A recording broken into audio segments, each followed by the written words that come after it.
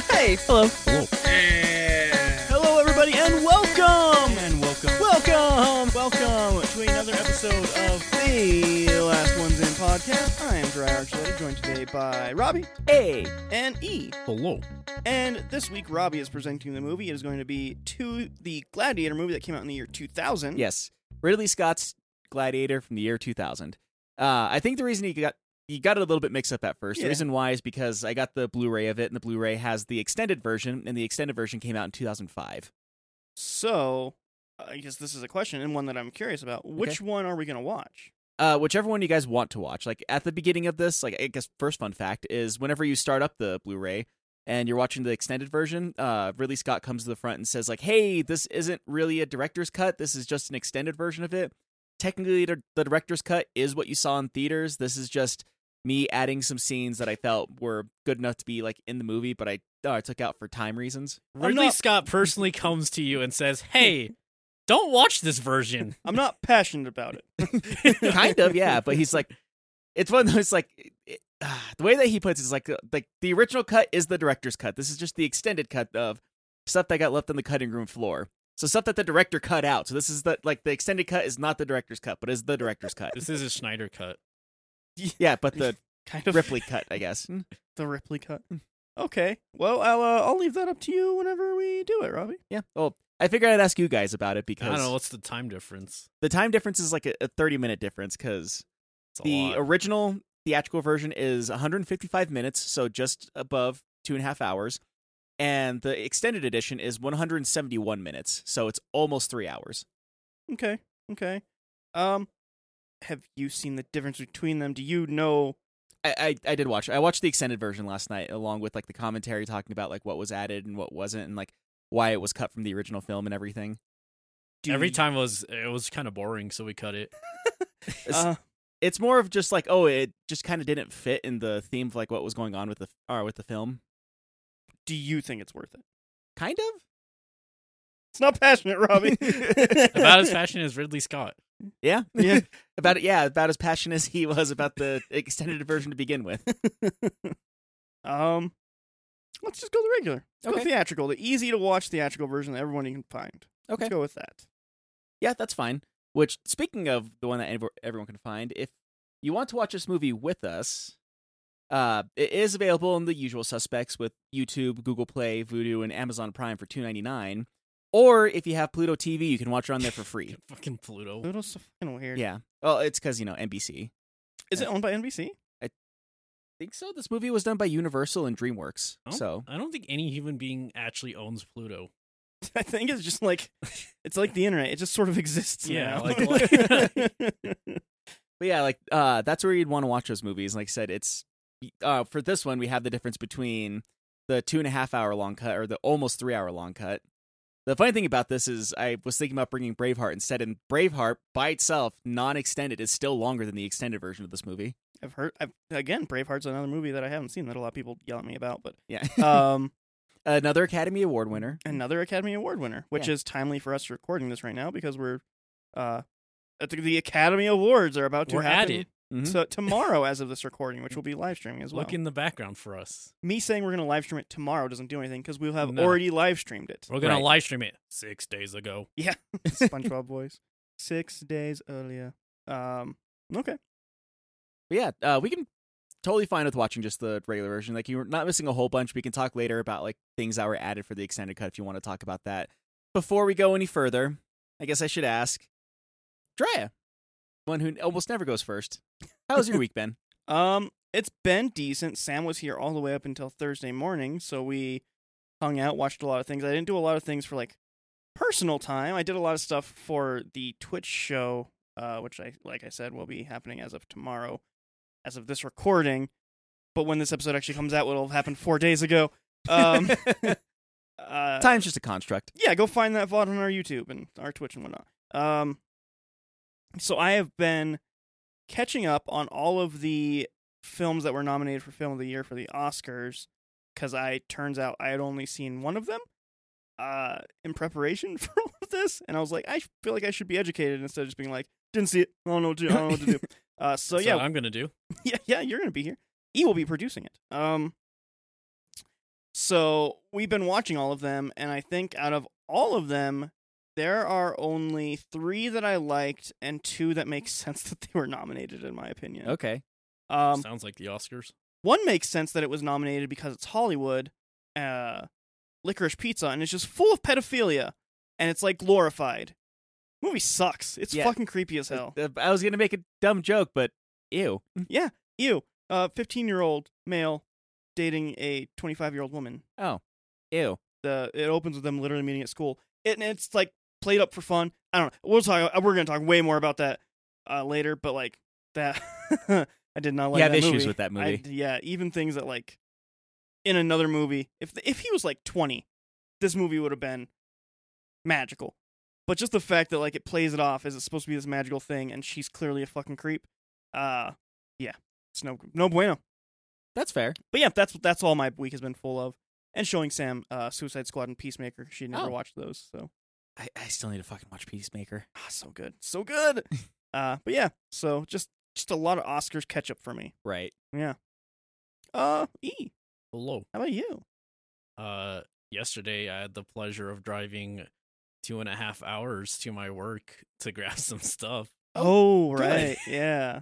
And 2.5 hours to get there, and I had to drive back the same day. Oh, so you were driving all day yesterday. Yeah, basically. I drove 2.5 hours, was there for 3 hours, and then drove all the way back. Cool. Yeah. So an all-day trip for a USB drive? No, it was like getting VR stuff and stuff. Is it like actual VR stuff, or is it like It's a they VR. clearly duct taped this together? No, like it's a company provided the VR Oh, okay. headset and yada yada. But Nice. that was very tiring. I have never had to drive that long before. It's a lot of driving. And I definitely can do it, but God, that fucking sucked.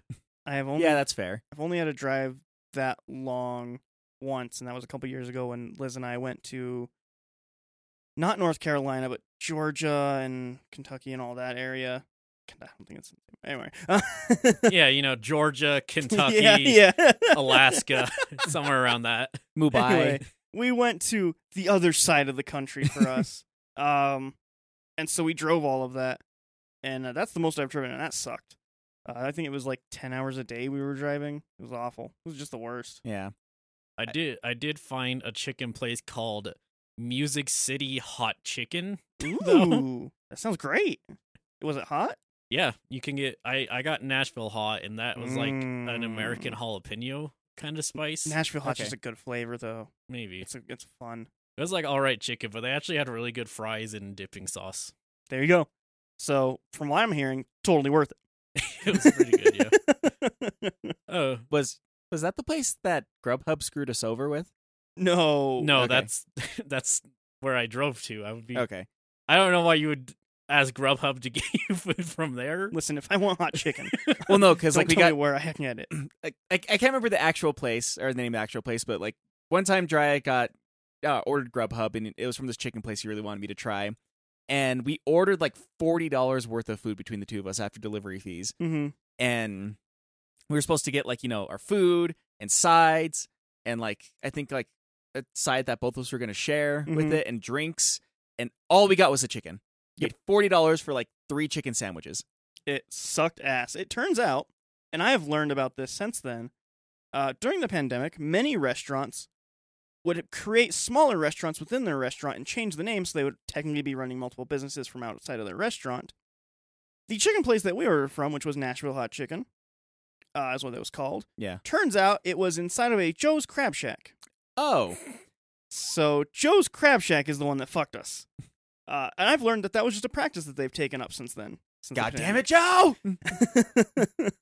So yeah, I can't even. If something looks like a new restaurant, it's probably not on Grubhub. Okay. Just letting the world know. Right. Yeah, that was my week. Really, I didn't do much else. Nice, cool. I'm tired.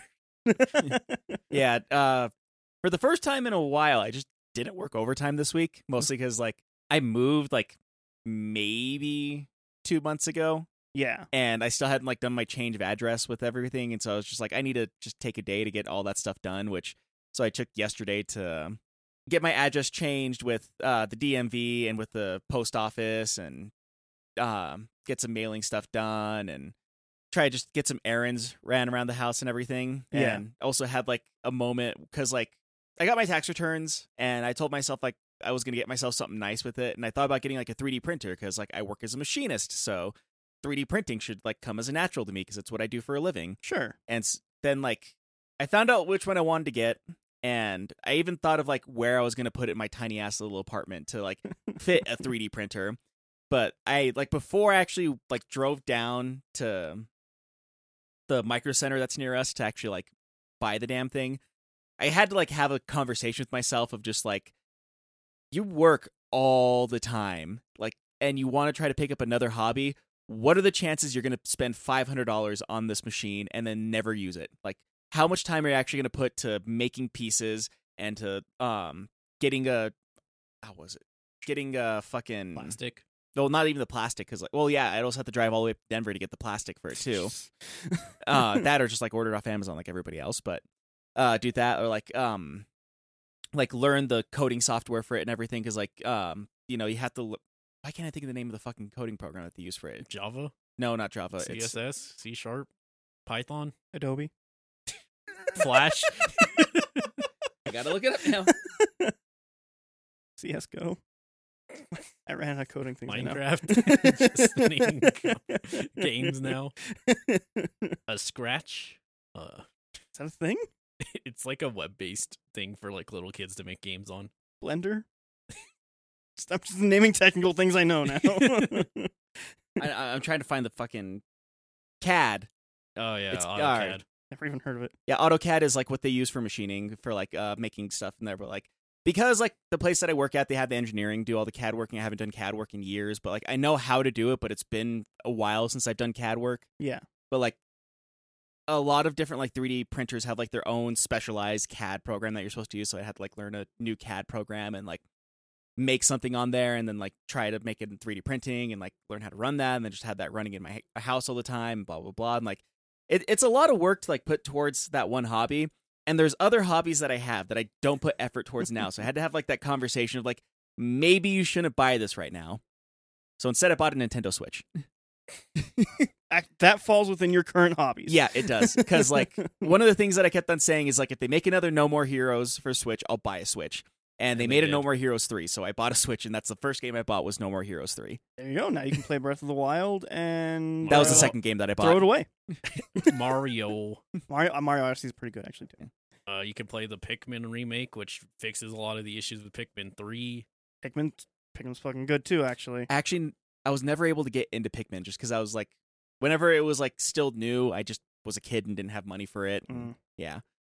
I have only played Pikmin 3, which I have been told many times is the worst Pikmin. But No, it's good. It's good Pikmin. they're not saying it's a bad Pikmin. They're just saying out of the 3 Pikmin games, it's not the worst Pikmin because No. Pikmin exists. Also, I think Pikmin 1 is like looked on with like a lot of nostalgia. Maybe. I think Pikmin 2 is easily the best Pikmin. Yeah. Pikmin 1 is the worst because it's like growing pains. It's the first Yeah. thing, you know. I think Pikmin 3 is right there in the middle of Pikmin. Yeah.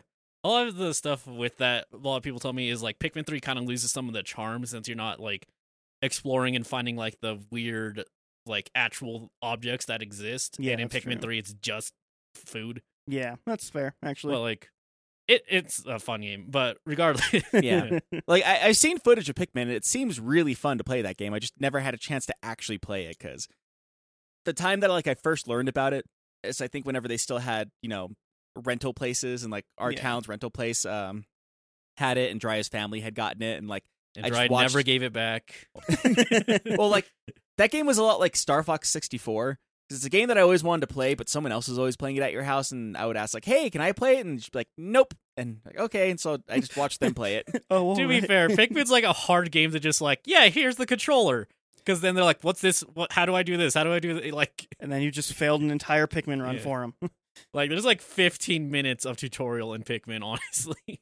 Yeah, and then like if you fuck up, you could kind of just lose the entire Yeah. game. Actually, if Yeah. you mess one day. And I up. think that's what it mostly was, is because like it was like, oh, whenever you're done playing, can I play? It was like what I tried doing, and they're just like, well, I don't want you accidentally deleting my saved game. Like, I'm not going to delete your saved game. It's like, yeah, but I don't want to risk it. So no. It's really easy to delete a save in that because Actually, like kinda if is. you just go to a wrong day and start it, all the days after that are gone. It's true.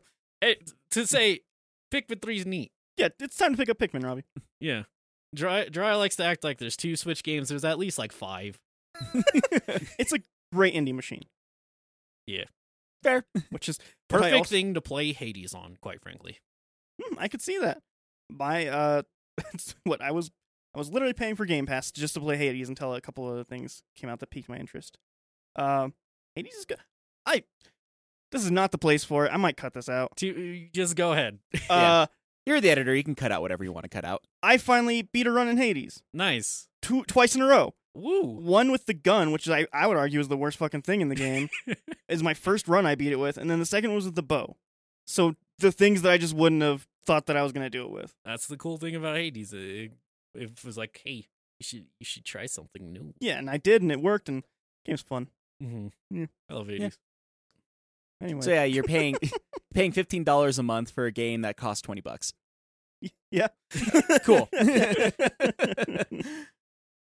But yeah, other than that, I think the only other thing worth of note is like this week at work was weird, mostly because like they Another had me machine exploded. more or less.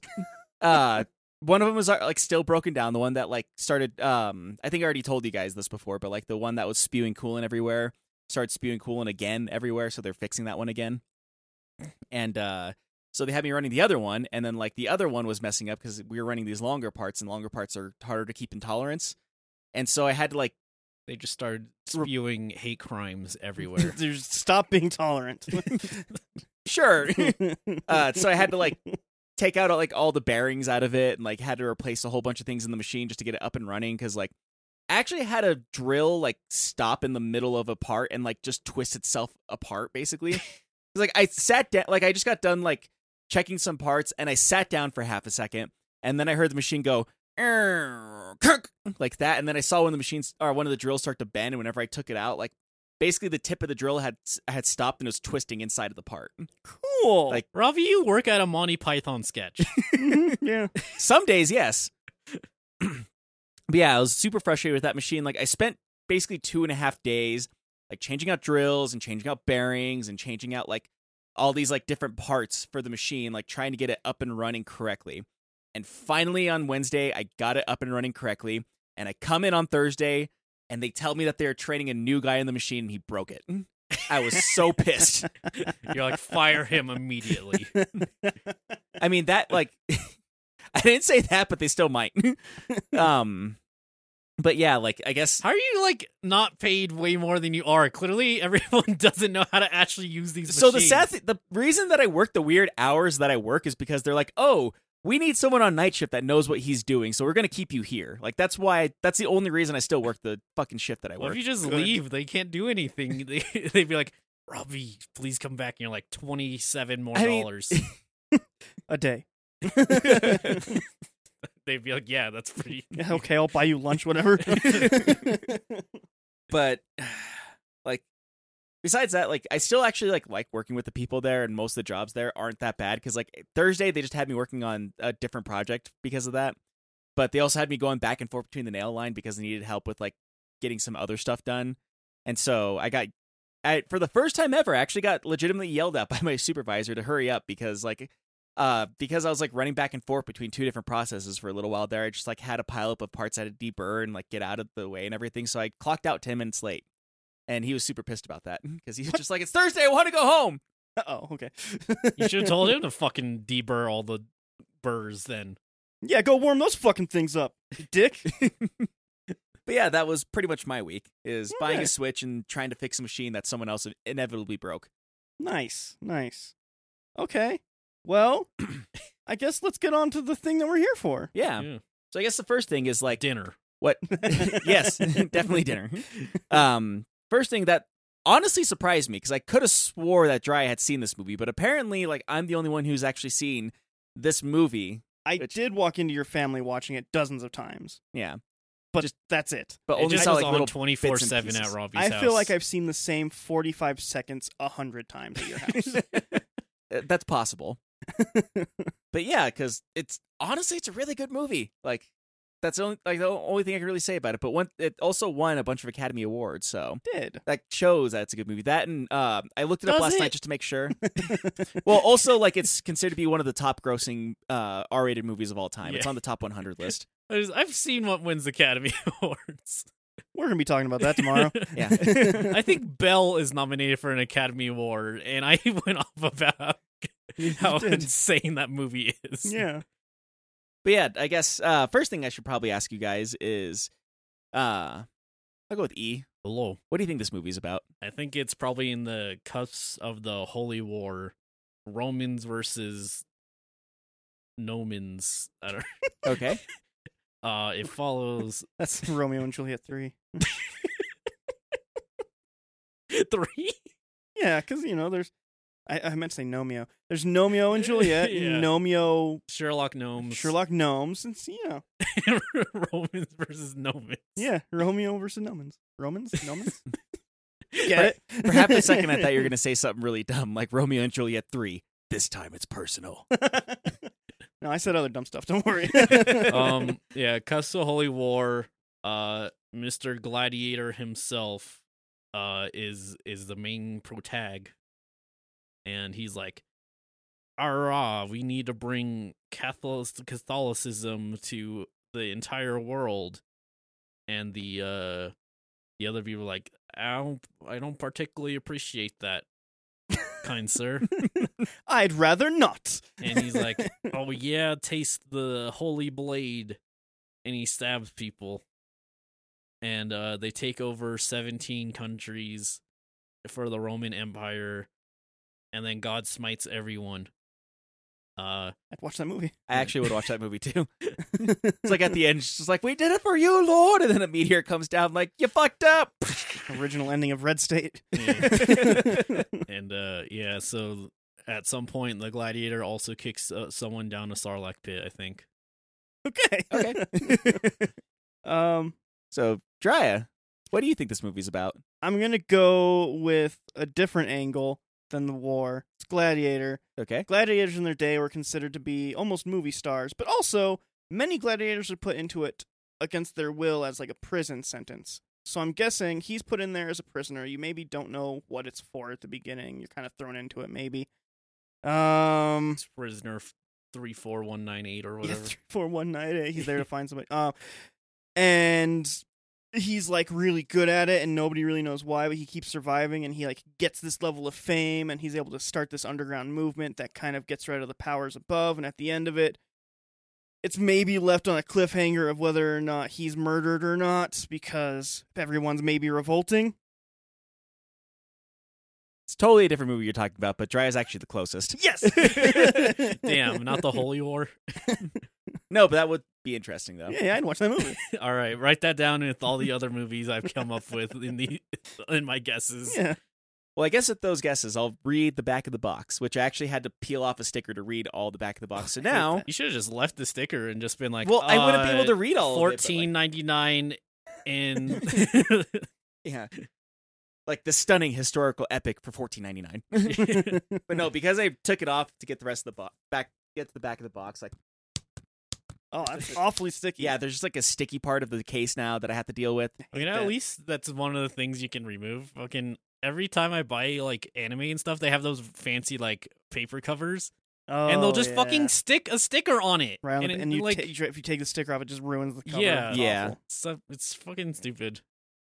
Anyway, sorry, I had a rant No, about that. you're fine. I mean, I was actually like using like one of those like Lysol wipe rags, like try to get off the stickiness of it, and it just wasn't working. You gotta last night. try like Goobigon. Guggen. Sure, I'll try Guggen Gone next time. Gone. Sure. Gukon with the wind. Back of the box. Featuring both the theatrical and extended versions in this perfect picture and sound, Gladiator now sparkles like never before. The stunning historical epic follows Maximus Myrtus, the brave general who was forced into slavery, emerges as a gladiator, and defies an empire. Oh, The rest of it is just talking about like the people who are in it. oh, okay. That sounded But like what Jiraiya said. Kind of. More or less, but like different stuff happens. Like what Jiraiya basically described as the movie Spartacus. Oh. That Yeah, might... this is Maximus. Yeah. Maximus Spartacus. This is the sequel. Actually, he's working on Gladiator 2 right now. Is he? He really is. He's Why is genuinely there a working on Gladiator 2? I don't know. Maybe we'll find out. There's like, it's been 22 years. I've seen this movie a lot of times, and I'm questioning why there's a Gladiator 2. He's I'll working just on say it. that much because I don't want to ruin anything for. I'm you banning guys. all sequels from now on from Hollywood. They're no longer allowed to make any sequels. But I want another Gremlins. Too bad. You get the Gremlins. Aw. Completely new IP. But yeah, the rest of it is just like winner of 5 Academy Awards, including Best Picture, Yeah. Best Actor. Featuring Johnny Depp. No, Russell Crowe. Yeah, not too far off, I guess. Okay. But yeah, also the theatrical version of this is rated R for intense graphic combat. For Mortal Kombat. That's it. So just a ton of gore. Yep, just Cool. a ton of violence and gore. I'm good with Gonna that. like uppercut someone and 17 and a half ribs fall out of them. That'd be so amazing. They need that, you've- they need you've that for the seen next Mortal Kombat. Yeah, wait, you've seen the Mortal Kombat movies. Do they ever do something silly like that? There is actually a bunch of fun, silly game stuff in there. There's the ooh part in it. Yeah. There's the thing where Oh, one Sting. guy just constantly trips at his other person. He's like, you have to do another move. Like, that's literally in the movie. It's hilarious. There's that. I think when it comes to, like, over the top gore, there's a scene wherever like, it's not Raiden. The guy with the hat that has a blade on it, basically turns into a buzzsaw and then Kung rides Lao, somebody. I think. I think so. I think so. I think that's correct. But yeah, Kung Lao like basically gets his hat to like spin like a saw blade and then like ride somebody like a skateboard through it so it cuts them in half. And then That's- after it cuts them in half, he's like sitting there looking at their body and goes, "Flawless victory." It's just straight up Mortal Kombat at a certain point. It's Okay, that's good. it's amazing. People fucking hated on that movie, and they shouldn't have. It's great. It's great. Anyway, let's watch this movie. Yeah. 2000's Gladiator. Yeah. By Ripley's Believe It or Not. So yeah, for us it's going to be about 2.5 hours. For you guys, a couple minutes unless you watch the movie. 7.5 hours. Yeah, if you watch a movie on Pluto with the ads, it's probably going to be about 3.5 hours. Yeah. Anyway, we'll be right back.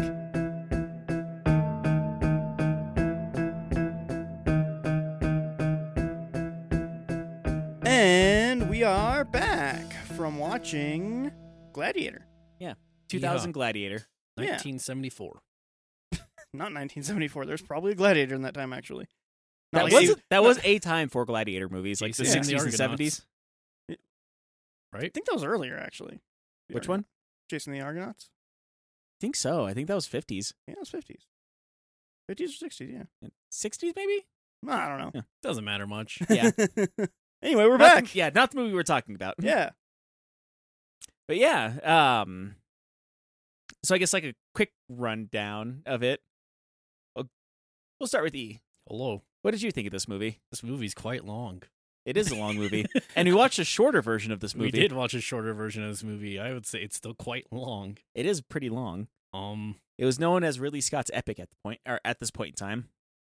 I definitely appreciate a lot of it, but I think I just am not like super into the Gladiator kind of movie. Okay. That's right. I can say like it's neat and there's some parts that I just don't like how they're shot, but I think that was just of the time how you shot things for some reason. Yeah. There's a lot of movies that we show you like of its time. It's like that's just how things were of its time. Yeah. Like horror movies just weren't scary at a point, and Arguably, depending on how you think of horror movies, they're just not. I'm starting to think that you aren't scared of horror at all, actually. I just had a bad rundown in my early years that just like put me off of them. I guess. Yeah, I don't like. I appreciate what it did, Okay. and that's kind of my opinion of it. Okay. Jaya, what's your opinion of this? I don't know. It was more or less kind of the movie that I had thought it would be in my head. For better and for worse. The thing that I'm Okay. actually kind of surprised about is how it, on its R rating, it's for like intense violence and graphic gore and whatnot. And like, I feel like it wasn't that much, No, honestly. Like I feel like it really pulls its punches, actually. I think part of that has to do with like looking at it in the lens of 20 years later. Also, 22 years later. well, you know what I mean. I mean, in some sense, yeah, but like, I feel like this is almost like around how like gruesome Gremlins gets. Honestly, yeah. And that was PG. I mean, that was also before there was a PG-13. Right. Right, but like But there also, isn't like- excessive language or any, really sexuality except for like the creepy guy. Yeah. But like It is just like, yeah. for gore and like it barely shows anything.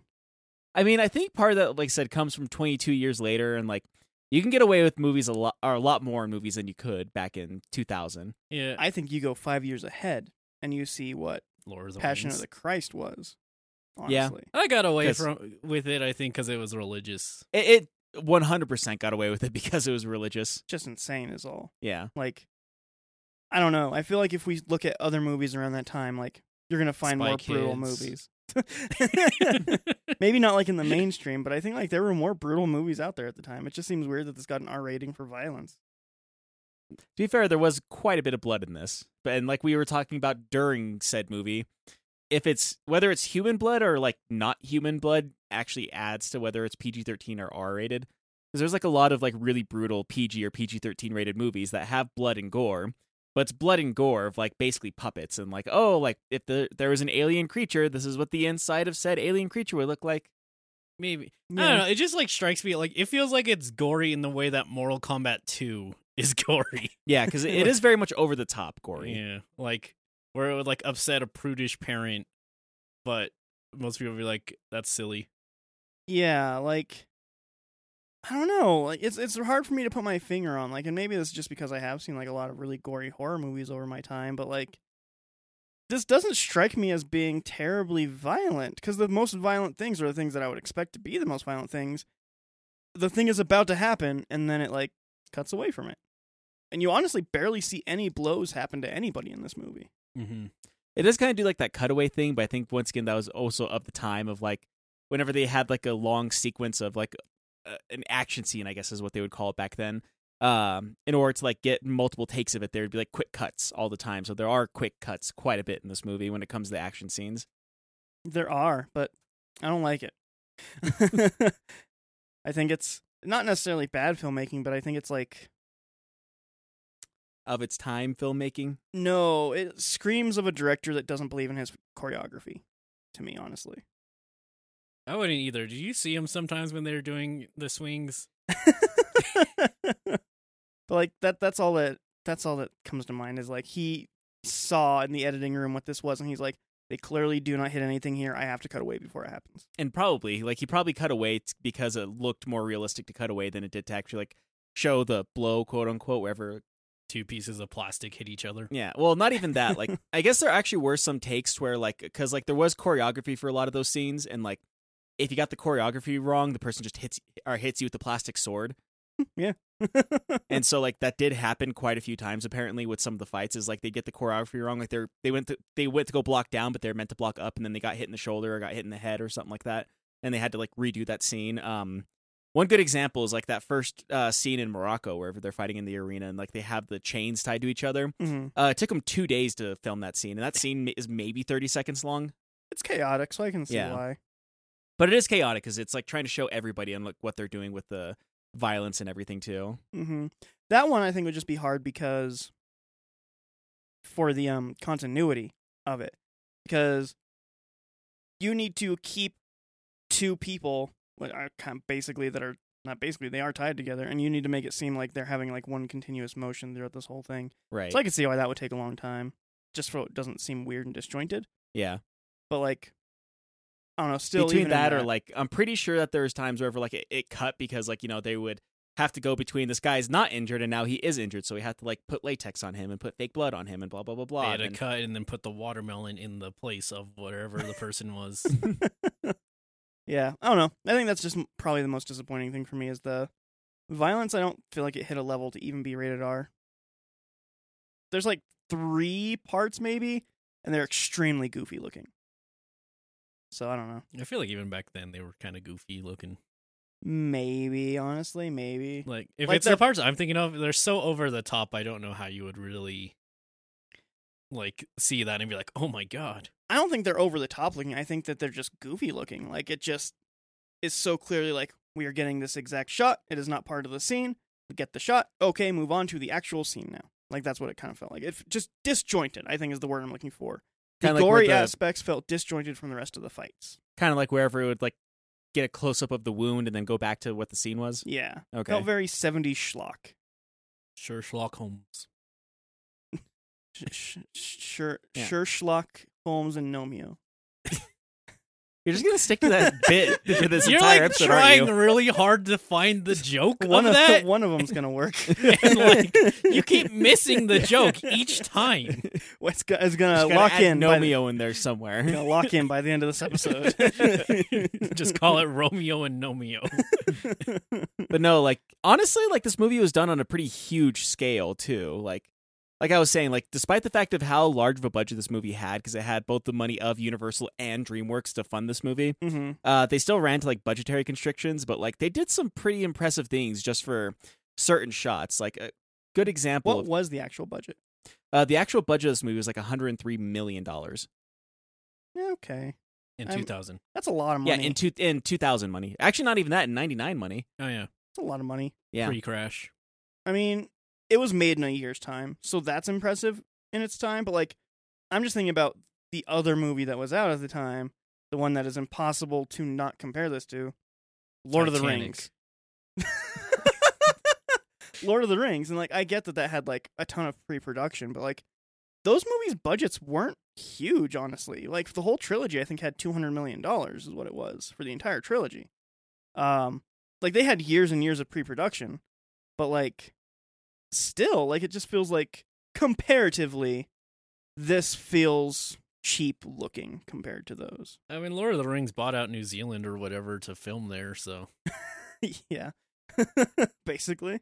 like the equivalent would be if like in this movie they actually filmed in Rome. So And that's a little, I don't know, maybe they did for all I know. some of it was actually filmed in Rome. Some of it was also filmed in Morocco. Some of it was also filmed in England. There you go. There's the entire budget. They flew to 3 And also places. Tuscany.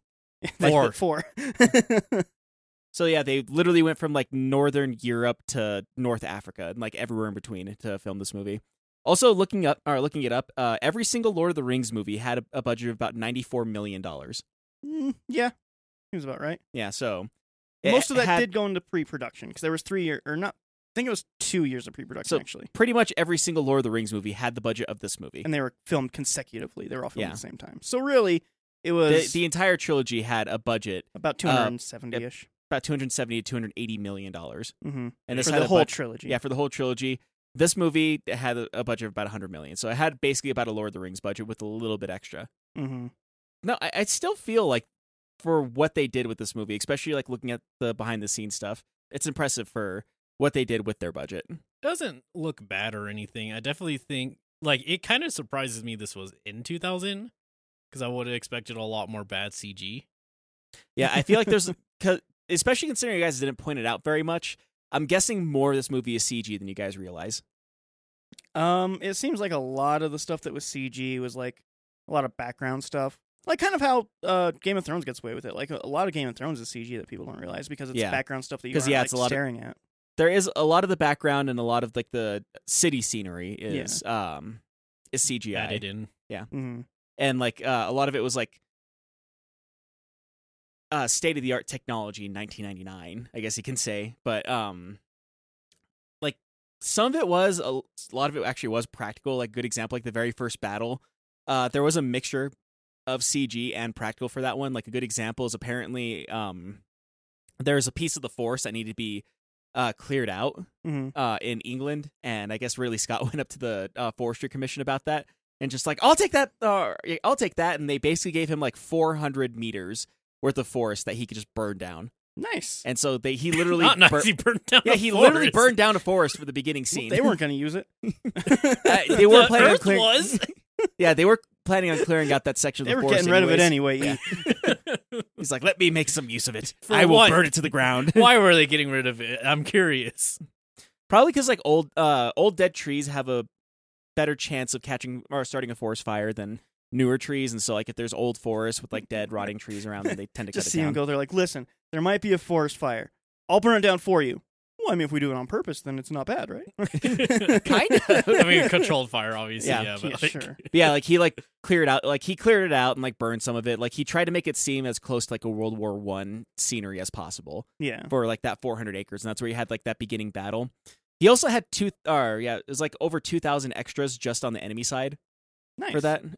Here's the one thing I will say for it is, for how much I absolutely adore Lord of the Rings, I think in many visual aspects, this holds up better than Lord of the Rings because of how much practical effects are used. Yeah. Whereas the further you get into Lord of the Rings trilogy, it's just more CGI. the more and more CGI. Yeah. All Right. the Ents. Ents, and then just the last battle in Lord of the Rings where it's just a ghost army fighting giant elephants. Like, what are you? It's just all CGI at this point. Yeah, pretty much. It was, especially at the end of Return of the King, it was all pretty much CGI. Yeah, pretty much. And yeah, it was a mixture of practical and CGI with this one. Like, I guess they actually took like multiple angles for a lot of different things. Like that scenery shot wherever it kind of like went across the battlefield. They would just shoot sections of it and have like 1,000 soldiers like per section, and then like they couldn't have the soldiers standing in front of the trebuchets, and so they did the trebuchets secondarily, and like just add like just layer upon layer of these films of like these multiple camera angles all put together to make this one small army look like a giant army in comparison whenever they just added all of it on together. Yeah, classic trick. Did that. Like I said, it was a mixture of that and practical effects. Like I said, there was roughly about 2,500 people on like in that little battlefield area, along with like the trebuchets. Everybody had their own weapon that was actually made for this movie and like their own set of armor. Apparently, they actually started costume at like 4:00 in the morning, and they had to do it in sections so that way they didn't have just like a mob of people trying to grab their costume from everybody, and like have them put on get their weapons, get their armor, slather them in mud. And like one thing that actually did make me laugh quite a bit about that is for the first battle, they actually put them into a room that they just called the mud pit to dirty them up, and like they would just and pretty much that room was like a plastic lined room that had a kiddie pool full of mud in there, and they'd have the person stand in there while they just rub mud on them. But the thing that I actually had to pause whenever I was watching the special features of this and laugh just a little bit is in that room they just spray painted on the wall, "Please no moaning." Which makes me think, like, was somebody actually moaning while they were like rubbing mud on them, or they just put that there as a joke? One day Russell Crowe went into it, he's like, "Oh, yeah, that's really good. That was weird." Yeah, I had to take a picture of it. No moaning. No please. moaning, please. Oh. So I don't know if that was like just a weird production joke, or if like someone actually started moaning whenever they started rubbing mud on them and made everybody uncomfortable. I would bet. Who knows? Yeah, I would assume. 2,000 people. It's gotta be someone's fetish. Someone in there is just like, "Oh shit, this is my one It's like, thing." oh yes. If you look on the other wall, it says no boners. Just an extra's like, "Oh man," just walks away. Yeah, there's that. Another thing I thought that was kind of funny is the wounds on Russell Crowe's face during that first battle. Some of those were real because like there was a scene. I guess at one point in time, his horse was walking backwards because they had just trenches of fire sitting there, and that was real fire, and his horse is backing away from it and like fell backwards, and he fell into a pine bush and actually like poked a hole in his cheek. Ouch. Yeah. There's that, and then I guess his stunt double during that scene wherever like he gets flipped off of his horse and his stunt double flies forward, actually broke his nose, which is why Russell Crowe has like that little thing right there, because that actually did happen to his stunt double. Huh. So like there's that, and like some people actually did really get hurt there because Well, sure, like, it's that many people. that many people doing like a mock battle, and I guess they had like 2,500 weapons, and they had apparently 16,000 real arrows just to catch on fire. Yeah, I So would like bet. yeah, a lot of that was practical, but it was like a mix of practical and CGI. But because they're mixed together so well, it's hard to tell what's what. For as much went into that battle, it didn't seem like there were 2,000 people in a battle. I'm gonna say Yeah. it seemed like it was a big battle, but not 2,000 people in a battle kind of battle. Well, some of the people were actually just the trees. Oh, Yeah, there was roughly about 2,000 people in that battle. Every production needs a guy dressed as a tree. Yeah. But also, they had to try to make it seem more intimate and following Maximus throughout that battle, so they had a lot of close-up shots on him. Yeah. And then, like I was saying before when we were watching the movie, I guess there's like a whole thing online of people just like, what happened to the dog in that battle? What did happen to the dog? Apparently with that dog, the dog was really bad at playing a wolf, so instead he got the job for that movie to play the war dog. His owner's super disappointed in him. Can't be a wolf, but he can be a warhound, apparently. Weird. Which that's actually something that happens in the extended cut now I think about it, is you actually see that dog attacking people. Oh, nice. I bet it didn't look amazing. I mean, it's a dog legitimately attacking people, so maybe. I don't know. But like for the extended cut, there's some stuff that's pretty seamlessly added onto it. Like a lot of it is just like them adding scenes into the movie, like adding or extending scenes, I should say, into the movie. Some of them, they actually were probably about like 3 scenes that were just completely taken out of the movie and then added in for the extended version. I never felt like I was missing anything in this version. Yeah, You weren't. you were explaining a bit of like what we missed, and it was always just like, oh yeah, this thing was explained a little better. Yeah, that's about it. And It's like this is roughly explain just a little bit better. Like there's like a little added scene of like, oh yeah, this is what's happening. But like also he didn't want the movie to seem handholdy with the storyline of it, so he wanted there to be some interpretation. Sure, I bet he was worried about audiences having to sit for another half hour in a theater. That too, actually, because there is actually a lot of things. Like there was an alternate opening to this too, because like it has like that thing where it's talking about the war and how Marcus Aurelius has been away for 12 years, Yeah, just fighting the Germanic tribes and everything. The original opening of that was like 2.5 minutes long, and they actually had it seem like you were walking up steps, and each one of the steps was basically adding on to the storyline or like telling what it says at the beginning of it, of just like the year is 180 AD and Marcus Aurelius is in power, he's fighting the Germanic tribes, blah blah blah blah. And I guess like whenever I saw it, it looked like it was CGI, but apparently it was all practical. And what they did is they actually like made little brass wording on it for each one of the steps, and like made steps going up and like almost like a snake wide path leading up to basically just the title of Gladiator on there, and worked at a forge for probably a couple of weeks to get that done, only to be told, yeah, it's too long, we can't use it. How much of this movie's budget, I should say, was used up on things that wasn't even in the movie? As far as I know, that's one of them, or the only one. I will say though, because like I told you beforehand, because it's 2 Blu-rays for the Sapphire Edition, there's a massive fuck ton of special features. I didn't even watch all of them because I legitimately couldn't. Yeah. Like there's an entire section called Burning Money, where they show you all the stuff that they didn't use. where you just see Ridley Scott? Yeah, Ridley Scott. I almost got his name wrong. Just like throwing $100 bills into a fire, like, yes, this is my budget. My budget. No, like that's something, because it was literally like, yeah, this is already gonna be 2.5 hours long. We need to like cut the fat as much as we possibly can to like keep it at least at 2.5 hours, because any longer, like, DreamWorks is gonna kill us basically. Did they have like the lost cut or whatever? Like, could you see that could you watch that? Or in the special features they have the actual the original opening for it. Okay. They have that. Apparently with this movie, it was kind of like being written as it was made, from what I can understand. Like, I mean, if they What? started in 99 and it came out in 2000, it had to have been being written while it Yeah. was made. like midway through the movie, like they had an idea of what the ending was going to be, but it was constantly being rewritten. So like midway through the movie, they still didn't know like whether he was even going to survive the ending of the movie or not, or like what was going to happen with it. It felt that way. Yeah.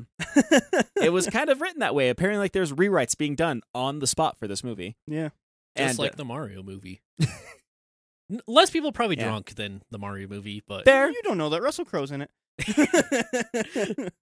Apparently, for one of the scenes in Morocco, there's they needed to get like a for Hans Zimmer, actually.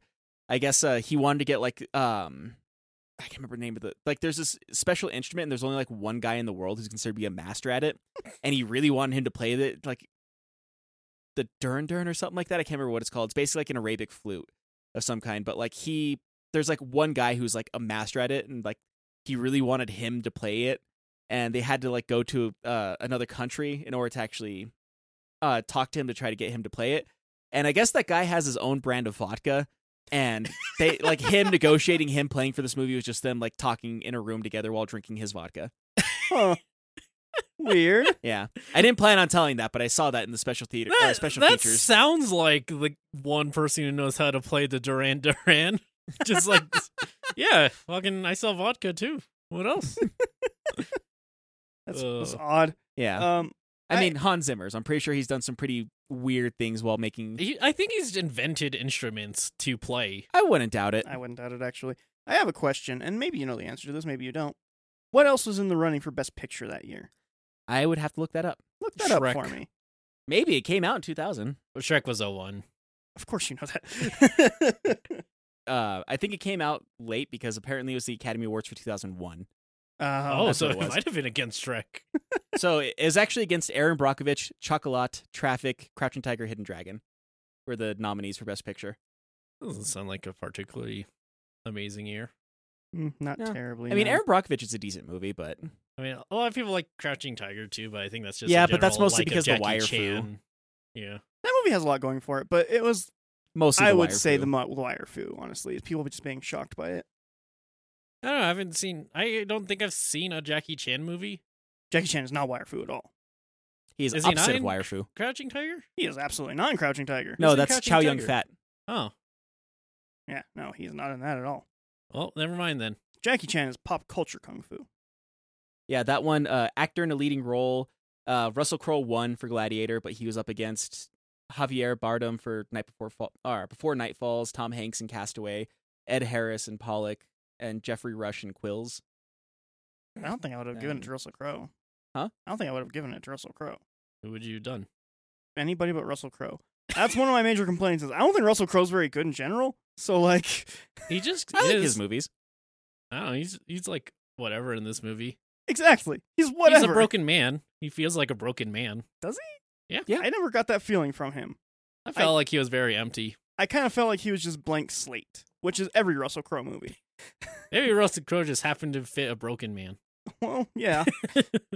I don't know. Like, that's kind of my thing with this is, like, it's fine, but, like, I don't see best of anything in this. Maybe music, but Best score. maybe, yeah. I think it got, Best Act, or I want to say it got Best Picture, Best Leading Actor, Best Costume Design, Yeah. Best Score, and some maybe I think in the visual effects. It won visual effects. I can see visual effects. Best costuming, I think, is on and off because I think Russell Crowe's stuff looked fake as shit most of the time. There was some really good costuming, but I don't mean, think his was. It depends. Again, it's like, what was it up against? Yeah. Right. Ultimately, like that's the thing about the academies. Like some years just suck.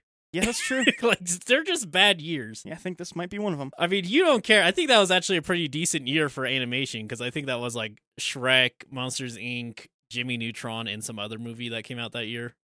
Huh. Which were all like groundbreaking things. In their own ways, Yeah. I suppose, yes. Definitely hit the zeitgeist 20 years later. Yeah. This movie's like, yeah, I kind of agree with you. Right? Like, this is a fine movie. I think it's too long, and it's like, I don't have particularly things I would cut out other than just be like, I don't know. I feel like they show the same thing a lot. Yeah, actually, I don't have a complaint about the length of it, and I think a lot of that might have to do with I've been watching a lot of really long, boring-ass movies lately. And, like, this, I wouldn't call this movie boring. It just is fine. Like, it's fine. There's nothing inherently wrong with the movie. It's just kind of the movie I always thought it was. Not me. know? I thought it was 300. It's true. Yeah, it's completely different than what you whenever, thought it was. whenever you said like gets kicked into a Sarlacc pit, like that's automatically I realized okay, he's thinking of That 300. was like half a joke, but like Which- genuinely, anytime someone talks about Gladiator, I think 300, Very different which I movies. also haven't seen. having very now different movies, having like- now seen Gladiator, 100% different movies. Yeah. Yeah, probably. like I want to say like 99% of 300 is shot behind a green screen, Yes. while this one actually had like quite a bit of practical effects and was on Yeah. scene for a lot of different things. Yeah. Oh yeah, we actually have to do like a little asterisk on my not seeing it. I have seen parts of this movie when my father was watching it on the TV when I lived with them. Yeah, yeah. And I have seen parts of it when Robbie and Yeah, his family were so- watching it on TV. This is the official, technically speaking, we're not all the last ones in. Technically. For seeing it all the way through, you are the last ones in though. But yeah, like I don't know, like I don't think I would tell anybody not to watch this movie. But if they're like, "Hey, should I watch this or like another movie that's very similar to it?" 300. If somebody said, "Should I watch Gladiator 300?" I'd say probably 300. It's like 80 minutes long and it's super super fast paced. Well, if and they're like, dumb. I really want to wait for 2 hours and 40 minutes and have a weird incest in my Gladiator movie. Have you heard of Game of Thrones? Have you Way heard of- longer. Have you heard of the first 3 episodes of Game of Thrones? Boy, is that just gonna really get you. Yeah, I don't know. Like, maybe it is just kind of I think when it came to the slower parts, you guys just weren't on board either, because like there was like a lot of slower parts where they're kind of explaining like the political intrigue, what's going on, and you guys are just kind of about I'll be that. super frank. I did not actually care about like any of these characters whatsoever. I'm right there with you. I liked the black slave, but ultimately he didn't have much of a character. He had about 4 lines. Yeah, I just thought he was like fun. He's a fun actor, honestly. Yeah. I mean, he is a very good actor too. This was like his breakout, like him, Joaquin Phoenix, and like a handful of other ones. Like this was like the first major role that they had. Yeah. Here's another complaint I have about Joaquin Phoenix, actually. Yeah. He chewed up the scenery, but he didn't chew it enough. He could have chewed up way more scenery. Yeah. So the funny thing about that too is because like apparently what Joaquin Phoenix is known for, he got from this movie. His first day on set, he walked up and saw like the scale of everything and went, "Yeah, this is too much. I'm a kid from Florida. Like I'm way out of my element now. I'm just gonna quit." Like I guess he went up and talked to Ridley Scott and said, "I'm sorry. I apologize. This is too big. I can't do it. I will pay you for the hotel that you got me last night. I will pay for my flight home.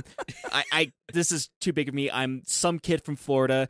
I am not the Emperor of Rome." And he's like, "Yeah, but you're an actor, therefore you can act like the Emperor of Rome." And like they had to talk him into playing this movie. It's kind of weird. funny. And like enough so that like, and because Joaquin Phoenix is a method actor, I guess he talked to Ridley Scott and he's like, "Okay, if I'm gonna stay here, I'm gonna play this movie. I need someone to like abuse me behind the scenes." And he's like, I guess Ridley Scott went like, "Okay, oh Russell," and like called Russell Crowe up to talk to him about it and like told him like, "Hey, I need you to like, talk me down, verbally abuse me behind the scenes." And like Russell Crowe looked at him and said like, "Listen, it's bad karma for me to say things to you behind the camera that I wouldn't say to you in front of the camera. So stop being a little maggot and just act." And then I guess his response was, "Wow, that was great. Okay, I'm ready." Weird. Yeah. I mean, that's What an odd. it's absolutely Joaquin Phoenix, though. Yeah, like he's always been a method actor, so it doesn't surprise me too much. But it's kind of funny that like he demanded those things from this movie and they're like, "Just fucking act, dude." Yeah. It is like I kind of agree with you about him not like quite going the distance ultimately with the character, because like there's like this hint of like this weird whiny ass kid who thought he's big shit. Yeah. And like in the middle there's I think there's a couple good scenes where he's like throwing tantrums Yeah. because he's not getting his way. But I think in some sense I think he's almost too serious a lot of times. Yeah. So like that goes into, I think, the political intrigue part, and where the movie definitely lost us Yeah. is whenever they started, and this is a me problem. I realize this is a me problem entirely, not the movie's fault. But anytime they said the word Senate, I pictured Star Wars Episode 2. You guys compare this to Star Wars so goddamn much. It is Star not Star Wars Wars. clearly got inspiration from this. Probably, I but this am is not Star 100% Wars. Star Wars Episode 2 is almost like beat for beat the like last 30 minutes of this movie. I swear, there's going to be an interview out there where George Lucas is like, "Yeah, favorite movie of all time, Gladiator, 100%. Like, He's like, it was Seven Samurai when I was younger. I really got into Gladiator for a bit. Seven Samurai is not the right samurai movie then. But one thing I will say though is I know like one TV show that got a lot of inspiration from both Gladiator and 300 probably was Spartacus Blood and Sand. The Stars show, because like there is a lot of green screen stuff in there, mostly for budget reasons because it's a TV show, but like it has a lot of the same atmosphere, if you will, as Gladiator did. Mm-hmm, Yeah. mm-hmm. And like you tried showing me that one, and the green screen was off-putting for me, so I couldn't watch it. But yeah.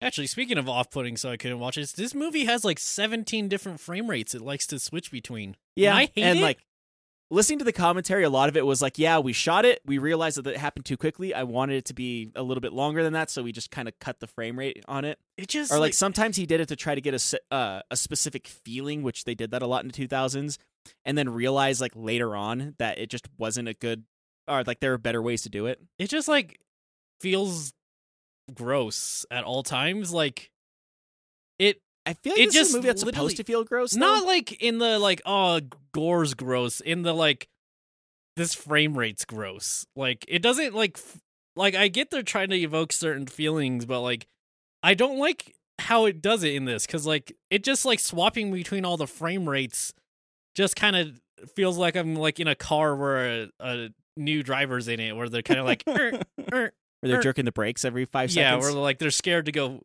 at the normal pace. For me, it's not necessarily just the frame rate that was off-putting and annoying and weird to me, because that was 100% a style in the late 90s and early 2000s. Yeah. It's the parts to where he clearly had a high frame rate camera on set occasionally, and you can see those shots, and they look very slow and very smooth and good, and then you can tell other shots where he's like, I want to look at this face for 5 more seconds. Slow it down. Yeah, that's exactly what happened. And like that's the part that's off-putting, is just like, and that's what I mean by the thing of like, it feels very disjointed. Like it feels like, for as much as this is an epic and like award-winning, like it feels like Ridley Scott was out of his fucking element here. Like I don't think he's this director, honestly. I mean, look at the other stuff well, he's known for this movie, obviously. Like this is considered to be one of his greats. But so is Alien, and Alien is very much a different movie than this is. Yeah. Like it feels like he's out of his element, honestly. It feels like he bit off too much. And that is possible. And the funny thing is they want to do more, but they ran into budgetary constrictions. Yeah. I mean, in some of it, I think he needed someone to reel him back.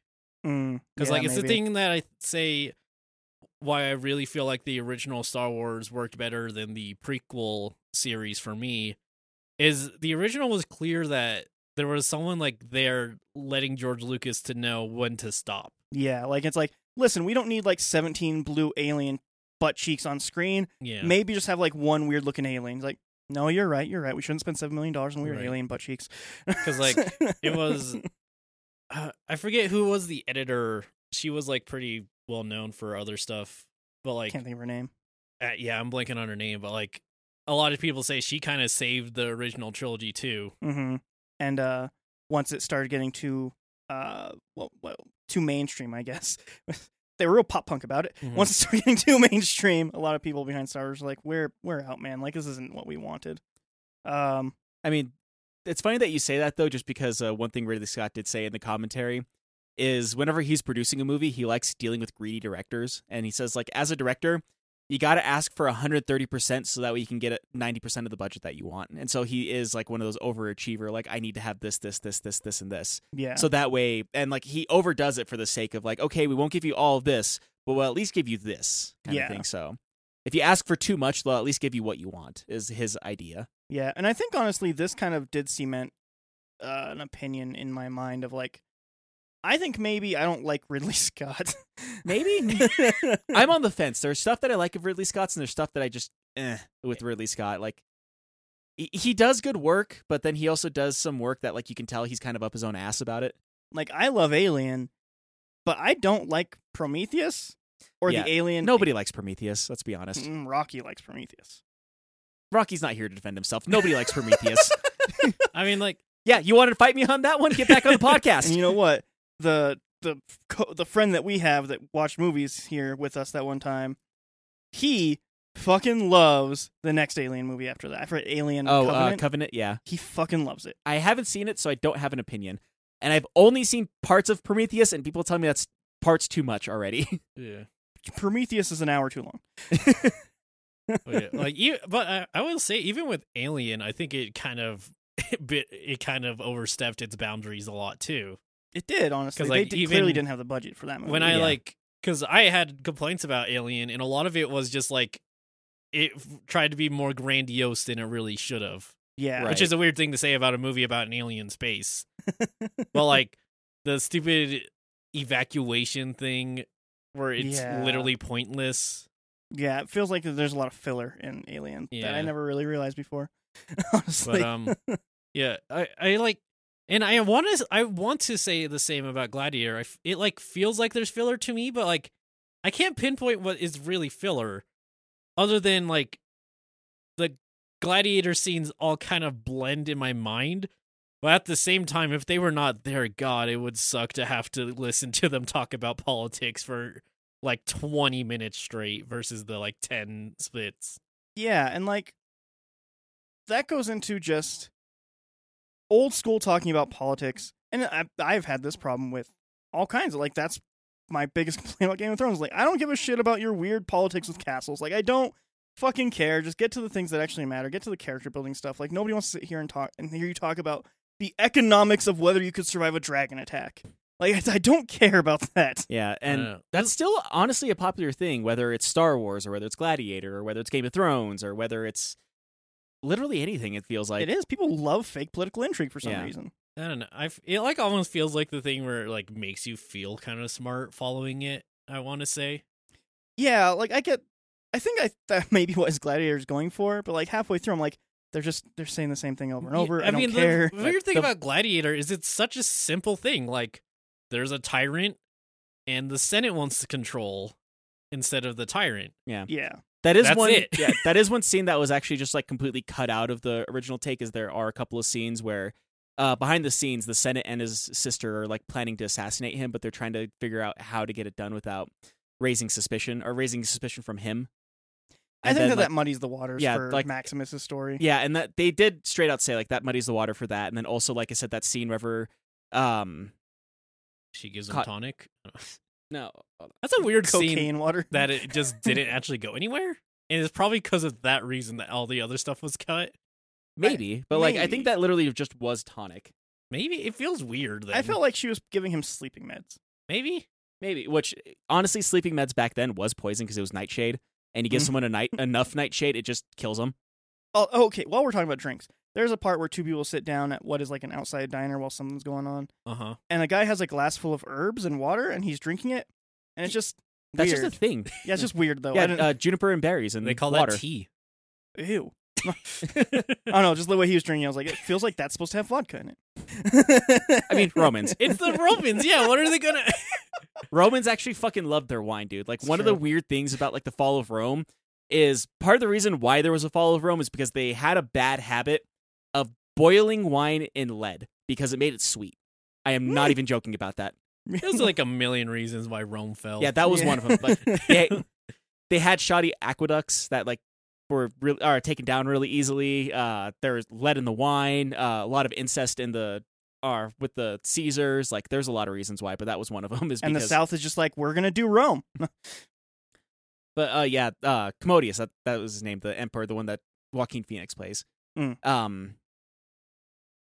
Like, a lot of it is like the political intrigue of him, because like the weird thing about this is it actually is loosely based off of events that happened in Rome, because there was like Marcus Aurelius, the guy who dies at the very beginning, the father. He was a real Roman Empire who spent 17 years out on the battlefield and like never basically set foot in Rome and died before he got back. Like, that was a real thing. Commodius actually was really his son, who, came back to Rome and was pretty much a psychopath the entire time that he was leading, and did have a habit of, like, he really loved the gladiatorial games enough so that, like, he would go and he would actually take part in them sometimes, to where, like, he actually had special arrows that had, like, crescent moon, serious, like, with crescent moon heads on them, so that way he could shoot them at ostriches and cut their heads off while they were running. Okay, Romans first off, weird. that's fucked off. Secondly, kind of impressive. Yeah. But yeah, like, this is like actual thirdly, historical stuff. why do you need a special crescent moon arrow tip to cut off to a head? cut off an ostrich head? Because he wanted to do it while they were running away. It's a whole axe, There's just like- right. Just like the fact it's a crescent moon, like there's a lot of He was other a ways. he was a showboater. I know. Yeah, showman. Whatever. Yeah. But yeah, like I learned that because, like I said, there's like 3 hours of like, oh yeah, this is actual Roman history when it came to the gladiatorial system and like what actually was happening around that time. And so like, I don't know, it's. while I was like trying to find out facts about this movie, I just watched 3 hours worth of documentary. I mean, it's such absurd things to think about. Like, imagine if like Obama just got into a boxing match with if it other was old people. Roman times, he might have. Like, just weird things to think about. Imagine if we had a president that was like the star of a reality show. That'd be so ridiculous, right? We had two. It'd be the dumbest thing, wouldn't Yeah. it? We've had two. Like, Dumbest thing. I know I know who stupid. you're referring to, but it already had a precedent. It wasn't unheard of. Dumb. Just the dumbest thing. Imagine if we had 2 California governors who are actors. That'd be the weirdest thing, It'd be wouldn't it be? so fucking I stupid. feel like that's just likely. Even like, I feel like a third of the population of California are actors. I mock, but Ukraine had a fucking comedian actor guy who Yeah. played a president on television and then went on to be an incredible president. So, To be fair, he's the exception to the rule. Like, Yes. that guy actually has balls of steel. yeah, he is the exception to the rule. Yeah. Yeah, I'm trying to like think about the characters, and they're I feel like none of them really are characters. Maximus is Russell Crowe. He's Russell Crowe in everything I've seen Russell Crowe What you in. think of a gladiator, Um, basically. He has like a motive of his family's dead. Yeah, and he But wants he gets, revenge. he seems to kind of get over that. I will say, because because like I said, this was like loosely based off of real events. Because like the thing about Commodus, Joaquin's Phoenix character, I guess in real life he was assassinated, and there was rumors that it was done by a gladiator. So they just kind of played like, what if it was a gladiator for this movie? Oh, so they just went like full on like, what if the conspiracy theories are right? Yeah, pretty much. But like that's why they never said like, you know, based off real events or something stupid like that, is because Right. like it was based off of like rumors of like what happened during Roman history. It's like the Marilyn Monroe movie that's about to come out on Netflix. Yeah. But like there's that Juba, which is done by Jamon Hansu. He like his character, the black character I should say. You know, he did a really good job with this one. He was one of the gladiators. I mean, it's from what you guys said, maybe that's just that actor's pretty good. Yeah, he's very good. It's so strange because he's just like very, very easy to watch. Like his acting style is just very chill. Even like things where he's like being very passionate about something, like something very watchable about him. Yeah. The Like, it factor. Yeah. He plays off of Maximus very well, which is really impressive considering Maximus barely talks to him. Yes, there's an entire scene to where Maximus just looks at him. Yeah. To be Which, fair, like I told you yeah. guys, extended scene, he does talk back, but It wouldn't fit the tone at the time though. Like he's like off the cusp, like what it's left to live for, Yeah. yeah. and then he immediately fights. So who knows about tone, anyways? But That's just such a strange thing to me is like, obviously Maximus has a whole plan in the movie of like, well, my family was all murdered. I'm going forward. I'm living my life to get them back. They're all murdered. I'm captured. I'm a slave, and I have to be a gladiator to kill. And like he has a plan of like, I am going to be the best gladiator and get close to Joaquin Phoenix. Yeah. he doesn't have that plan until after he's already like a decent gladiator, though. Yeah. So like that's the thing. Like, what is he fighting for exactly? Just to exist? Just to survive. Like I think it's one of those things of like survival instincts will always kick in. I But also guess. because, to be fair, especially movies in the early 2000s, things just happen to move the plot forward. Yeah, And there was a sometimes they lot don't of that. always make sense, but they have to happen. I don't know. Like I feel like there's a better because like I think the idea was like he didn't want that guy to die just because he's not feeling like living, but it wasn't like he immediately like fights. I feel like if there was some reluctancy on the first gladiatorial combat, I feel like it might have moved better. It's just the fact that he was like already just fucking slamming people's heads in. Yeah, like there's the one training. I call it training scene. It's like closer to a training scene this movie gets is like the guy's like hitting him to like be like fight me, and he like clearly doesn't want to fight. He's given up. Yeah. He's like he'll have his time to prove that he's the most amazing fighter in the world. Don't you worry. And then he just does it. Like why did he not just fight the guy then? I don't get that part. I think, though, for me, the way that I see it is because like the only one who's nice to him to begin with is The guy. Juba. That's his character name. Yeah. Okay. I will say though, like one thing that they did say during the commentary, which is why I got his name right, is because like his name is spelled wrong. It's Djimon is how you say his first name. And whenever he talked to Russell Crowe, he asked him like, "How do you pronounce his name?" It's like Jimon, like Simon. What? Okay. And Okay. so yeah, every single time that like anyone else met him on set, Russell Crowe would be like, "Oh yeah, this is Jimon, like Simon," like to let everyone know like this is how you pronounce his name, like try to get it right. Yeah. So Huh. apparently, like they're actually like best buds behind the scenes and everything too. Like they're like close and everything, which is probably why they work well chemistry wise off each Yeah, other. maybe. Yeah, that would make sense. Yeah, like I mean, again, like I feel like they were hinting at the idea of since they were chained together, he doesn't want to just let another Yeah. guy die because of him. But And that's again, what it I'm doesn't like feel like it. Yeah. Yeah, I mean, it kind of does in a weird way, just because like he doesn't want like him to die because of him, and which is also why like whenever they're in that first battle, he stands in front of him so that way he doesn't get if someone gets hurt, it's going to be him. So there's that, I but like guess. also. Besides that, the only other thing I can think of is I guess there actually is a famous story of the gladiatorial arena of a prisoner of war who got captured, and he said like, "I'm not afraid to die, but I will not die for the entertainment of those people." And like, instead of going out into the gladiatorial arena, he actually grabbed like one of the like those sticks where they have like the cloth on the end of them to like basically clean themselves after they use the bathroom. Mm-hmm. He just shoved one of those down his throat and choked on it to death because he'd rather die that way than die out in the arena. Like there was a famous story of that happening of like. Maybe that's what it was, is maybe he just didn't want to die in the arena, but, it also, Occam's razor of it is he just probably they just needed the scene to move forward. Yeah. I don't know, like I just feel like if he was like way more defensive that first thing, I might have been less harsh on it. But it's just like the matter of he's like lost everything and then he's gung ho. Yeah. And like it's not the worst thing. And it's one of those, like, even though the movie like is a longer length, like it takes a long time to travel, and like I don't think that it's one of those things of early 2000s. Like it was really terrible at conveying how long it takes to get from one place to another. Mm-hmm. And like one good example of that too is like that execution that happens at the very beginning of it, wherever like they try to execute him, and then he rides basically from like Scotland all the way down to Spain. They're saying like they actually did like, okay, how long would it take him to travel from here to here? And like, well, with the roads that they had around that time, it would have been around 2,000 miles on horseback. It would have taken him like X amount of weeks to get back home if he was riding all day long for those things. And like with a wound on his shoulder at that. And so like he wanted more riding scenes to like kind of convey of how long it took him to get there. And production just straight up told him no. Like you cannot just have like an hour of him riding a horse. I mean, in general, like it wouldn't really feel good anyways. Like I've seen movies where they do that to convey time and it just is boring. Yeah. Like, That's but because of that, you do have him going from like up in Scotland all the way down to like northern Africa and then back to Rome, all within a matter of like maybe 30 minutes. Yeah.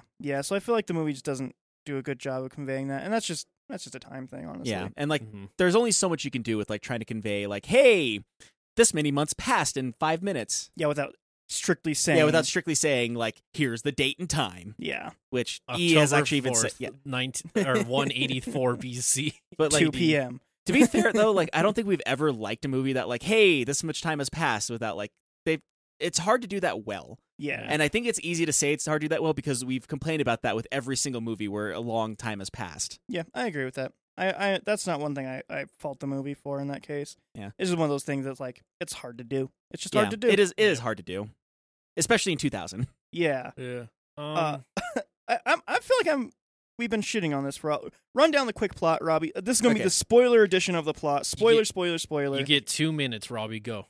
So, quick plot of this movie: General Maximus is fighting Germanic hordes up in the Celtic region. So, like they say, like probably Scottish that they're fighting up there, and like they've been at war with this region in particular for like 12 years.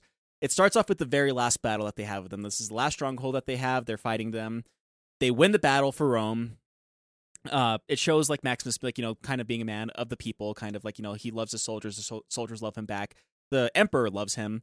Emperor like brings his children forward because the emperor realizes like, hey, I'm getting old. I'm probably going to die soon. So like we need to figure out what we're going to do with Rome, the country that I love, even though like in 20 years that I've ruled it, I've been there for maybe 2 or 3 years of it. And tells Maximus like, you fought well for Rome. I want you to rule Rome whenever I'm gone. He says like, no, I don't want to rule Rome. I want to go home. He's like, well, we'll discuss it more. And then like with his son down there, he tells his son like, hey, you're not going to be the emperor whenever I die. I'm going to give the throne to Maximus. And he's just like, you suck, and kills his dad basically. Yeah, pretty much. That happens. Joaquin Phoenix character, since we keep on forgetting Commodus' name. Just call him the Emperor. Yeah. Yeah, at this point, he's Caesar. He becomes the new Caesar because his father's dead. Maximus knows otherwise because he knows, like, he had that conversation beforehand. So they're going to kill Maximus so that way he doesn't say anything because, he wants to be emperor. Mm-hmm. They go to execute him. He fights off the guys who tried to execute him and tries to run away home, which, like I said, is like 2,000 miles south in Spain. Roman legionnaires get there before him. They kill his wife and son and crucify them in their front lawn and burn his fields. So that way he has basically nothing to come back to. Basically comes back to seeing his family executed, buries them, and is basically just a shell of a man at that point. Ends up just getting picked up by slavers because, got to move the plot forward. Ends up in Morocco, which is, once again, in northern Africa. Fights as a gladiator down there for a little while. Does so well down there. Him and his team does so well down there that they decide to bring them back to Rome. They go to the major leagues. Yeah, they go to the major leagues, basically. Yeehaw. There's even, like, that first speech that Proximo was his name, the Lanista that owns all the slaves for the gladiatorial arena. He tells them, like, he's super excited because he doesn't want to be in Morocco anymore. He wants to go back to Rome, wherever his home is, and, fight with the big boys up there. Mm-hmm. And so he's super excited about that. Maximus isn't excited until he tells him, like, hey, if you're good enough, even the emperor will, love you for that, and maybe you'll get to meet him and earn your freedom. And he doesn't even say like, I will earn my freedom. He says, I will meet the emperor. Yeah. Like he doesn't even care about freedom at this point. Goes down, makes a big show of how good of a fighter he is in Rome. Gets to meet the emperor.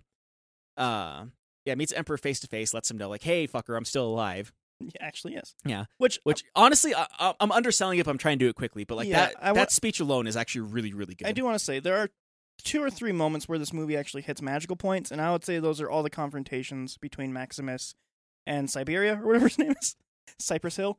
Joaquin Phoenix's character. The Caesar. Yeah, the Caesar. Commodious. Commodious. That was close, probably. I think the best parts of the movie are their confrontations. Yeah, those two really work work well as enemies together. Yeah. And I think in a weird way, it probably did help with him calling him a little maggot. Because like that was Russell Crowe's actual words saying that he's like, just act, you little maggot. Yeah.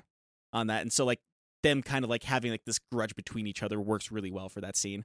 Which I don't think like Russell Crowe really has feelings towards Joaquin Phoenix. He was just acting his role. I don't know if Russell Crowe has feelings. That's possible. But yeah, that was like a really good speech. That was a really good scene. Just like they even use it for like the trailers of this movie of that. My name is Maximus whatever the fuck his middle name is. My name is Maximus. You killed Domitius my father. Meridius. Prepare to die. Kind of, because he's like general to the true emperor, Marcus Aurelius, husband to a murdered wife, father to a murdered son, and I will have my vengeance, either in this life or the next. You maggot. But yeah, like that was actually a really good scene too. And like so that happens, realizes like, hey, he's still alive, and like is really pissed off because like they would have known that he was still alive because like, he was supposed to be executed, and they told him like, hey, we did the execution, he's dead now. Okay, cool, let's go home. I don't need to see the body. Yeah. Who exactly gave that word? Because he killed everyone who was trying to execute him. I mean, the people went to go check up on them would be able to say like, oh yeah, they definitely killed them, and then went back to their tents. Like, and he just thought nothing of the fact that no one showed up back after doing the execution. To be fair, like he is playing a character who's up his own ass. I mean, yeah, Cypress Hill is not a great emperor. I don't like inherently believe that this character wouldn't. It's just kind of funny, the idea of like, oh, no one showed up. It probably went well. It's fine. They're probably partying. I mean, listen, if I were in charge, that's about how it would happen. So. But yeah, there actually is a scene of like for the people who are conspiring against him, which is one of the reasons why everybody is so scared of him. That is in the extended version where he has them all tied to poles and like tells the Roman legion to like basically make a firing line with bows and arrows to kill them all, and like makes a spectacle out of it to make sure that everyone fears him. For it, like there is that scene, but it goes from like that scene wherever they're talking in the gladiatorial arena to like that scene to like down in the dumps whenever they're like right before Lucia goes to go talk to Maximus. I was gonna say Connie Nielsen because that's her real name. But anyways, I don't know if I like inherently buy that he would like. I know he wants to feel like he's that ruthless, but I don't like inherently buy that this character actually is that ruthless to like set up a firing line. I think he is. Yeah. I think I buy the ruthless part. I don't buy the part to where he's ruthless for the means to an end. He's ruthless because he's throwing a temper tantrum. Yeah. Mm-hmm. He's a child. And that's pretty much what they were going for with that, is that he's a child that's throwing temper tantrums, and he's like, I just want to be loved, and everyone's just like, fuck off, dude. Where's my toys? Yeah. Where's my toys? I want a hug. Upsies. Like that's his character. Yeah. Yeah, basically it's like back and forth of the gladiatorial combats and the conspiring to assassinate this to assassinate emperor. the current Caesar because he is corrupt and he's a tyrant. Yeah, and it basically leads to a plan where Maximus is gonna sneak out in the middle of the night, gather all of his army, and then come back and overtake the throne, and then just leave and let the Senate be the new be the rulers. new Caesars, basically. Senate. Yeah, and I am the Senate. but the beans get spilled, and the Caesar knows that this is going to happen, and like catches everyone and sets up one final battle where it's him versus Maximus. but Maximus has been stabbed. Yeah, he just stabs him between the ribs.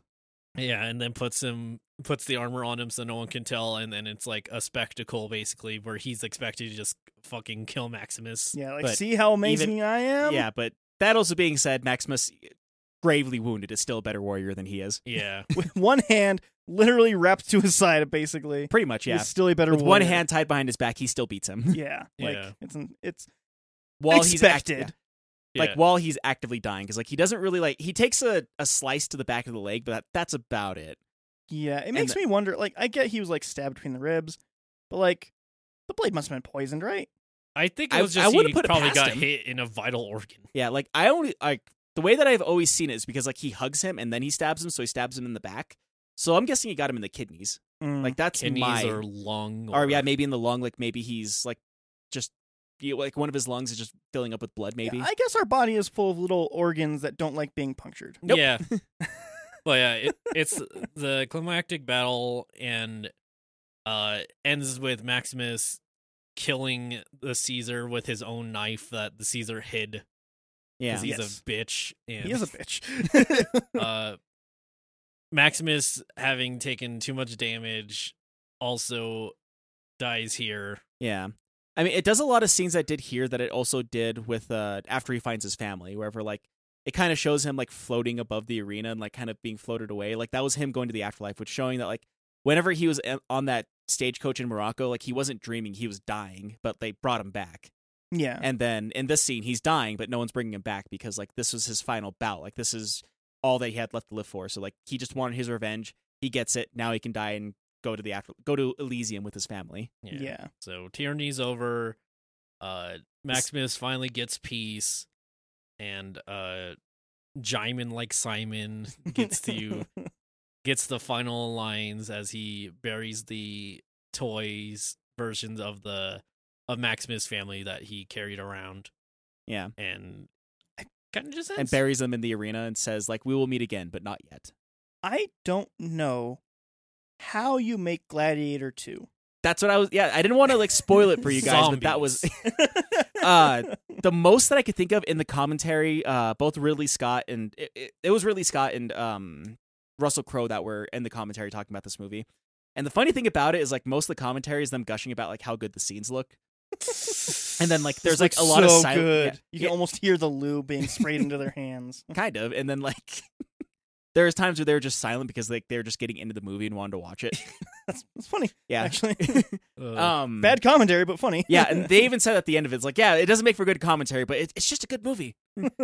But, like, they did that, and then they're saying that, like, if they ever made a sequel, because this was in 2005 when they did the commentary for it, they're saying, like, I don't think there would ever be a sequel, like, chance, because, like, the original thought for the ending is he escapes, gets his army, comes back to Rome, and with his army, overtakes the emperor, and, like, fights him 1-1 at the end thing, and then, like, his army overtakes Rome. He's like, yeah, if we would have had that ending, this movie would have cost probably about $50 million more, and we probably and there'd probably be like 10 gladiators at this point. And so, like, that's the thing, is, like, he just wanted to, like, make the one off, but he said, like, if they ever did make a sequel to it, it would probably follow Jaimin's character. I hope so. I hope that's where they're going with it. I don't know. Really, Even he is old really, at this what point, do you though. do? Yeah. He is old, but to be fair, the dude's still in incredible shape for how old he is, but Oh, he he's does... for They sure also is. don't have to use the same exact actor. Be weird, though. Yeah. Like, I don't know. Like, just get someone who looks like vaguely a couple years older than he looked here. Let me see if there's any ideas of what they're doing with the Gladiator 2. Yeah. Like, I doubt it's actually gonna be following Jaimin, because that'd be neat. Quite frankly. I mean, if it's following him, I'd probably watch the movie, but if it was, like, some weird other thing, I don't know. Like, It's gonna be like I him. do have the same thought of, like, what the hell would they do with it if they made a sequel? Because again, like, it was saying how, like, he was taken from his family, so I could But his see family's still alive, so he's just going back to his family. Well, that's what I mean. I could see a movie about him going back home Yeah. and, like, maybe discovering that's not the place it used to be, yada yada, whatever. But, like, that's what I could see. But it would be a weird movie because also Jaimin's like a gladiator, but he's not really like a fighter, like, in the Right. same way. And that's one thing that they say about it, too, because when at the beginning, whenever they're being sold, he asks like, "What were you before you were a slave?" Like, "Oh, I was a hunter." It's like, "Yeah, right. I found you in a salt mine." So you don't really know what he was before. So it was greenlit in 2018. In 2021, Ridley Scott said the script is done. They have said what the movie will be about. You guys want to know? Sure. It is expected to follow Lucius.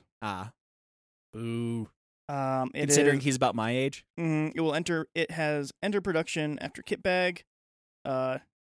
Next film, which Ridley Scott was set to direct, is a movie called Kitbag, apparently.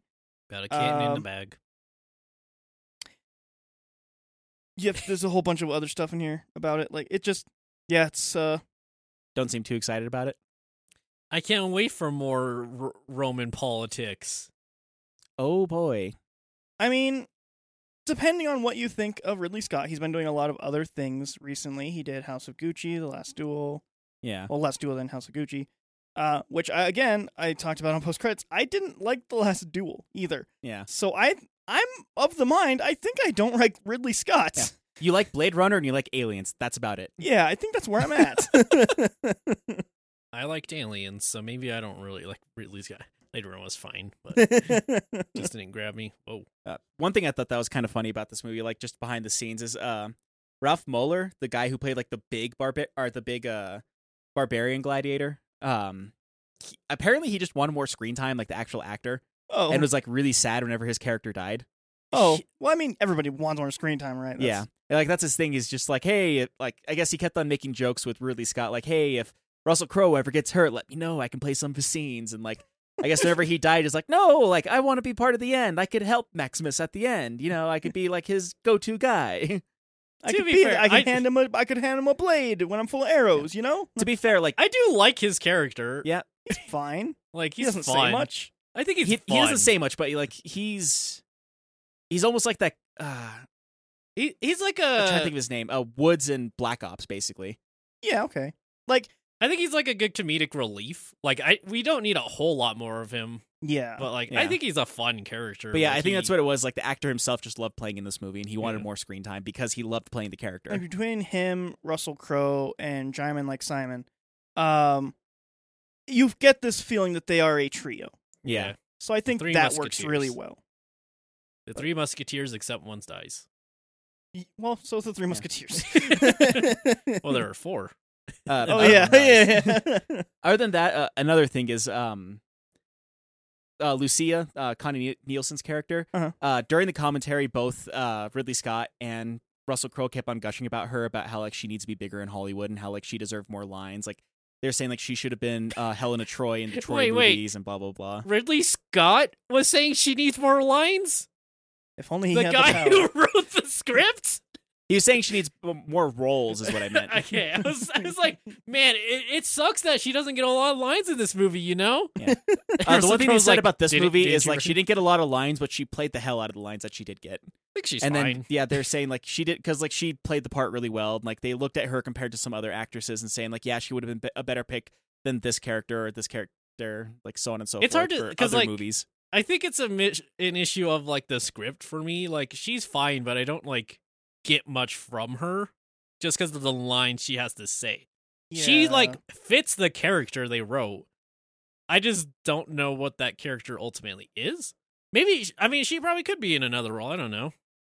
I think you kind of hit the nail on the head for me on that one right there. I think it clicked for me. Like, I don't think this is a bad performance by anybody. Like how I like Shannon Russell Crowe 45 minutes ago. Yeah. Like, I don't think Russell Crowe did bad. I think he did very well with what he had, actually. I think everybody kind of did well with what they had. Even Joaquin Phoenix, who I wanted to play it up way more. Like, I think he kind of played it up as much as he was allowed to, I think. Yeah. Or as much as he could at the time, because he didn't really get known for being like the eccentric actor that he is until after this movie came out. Yeah, but Before he was the Joker baby. Pretty before. much. Yeah. But like, yeah, I think I kind of agree with you. I don't think that they were given things that I wanted, or I think they should have been given for it. Like, less politics, honestly. Like, it's just way less political, and I think this movie would shine more. That's fair. To be fair, like this movie's not really known for its political intrigue as much as it's known for its gladiatorial combat. Like that's what people remember this movie for. Yeah. Which is kind of funny because it's really silly.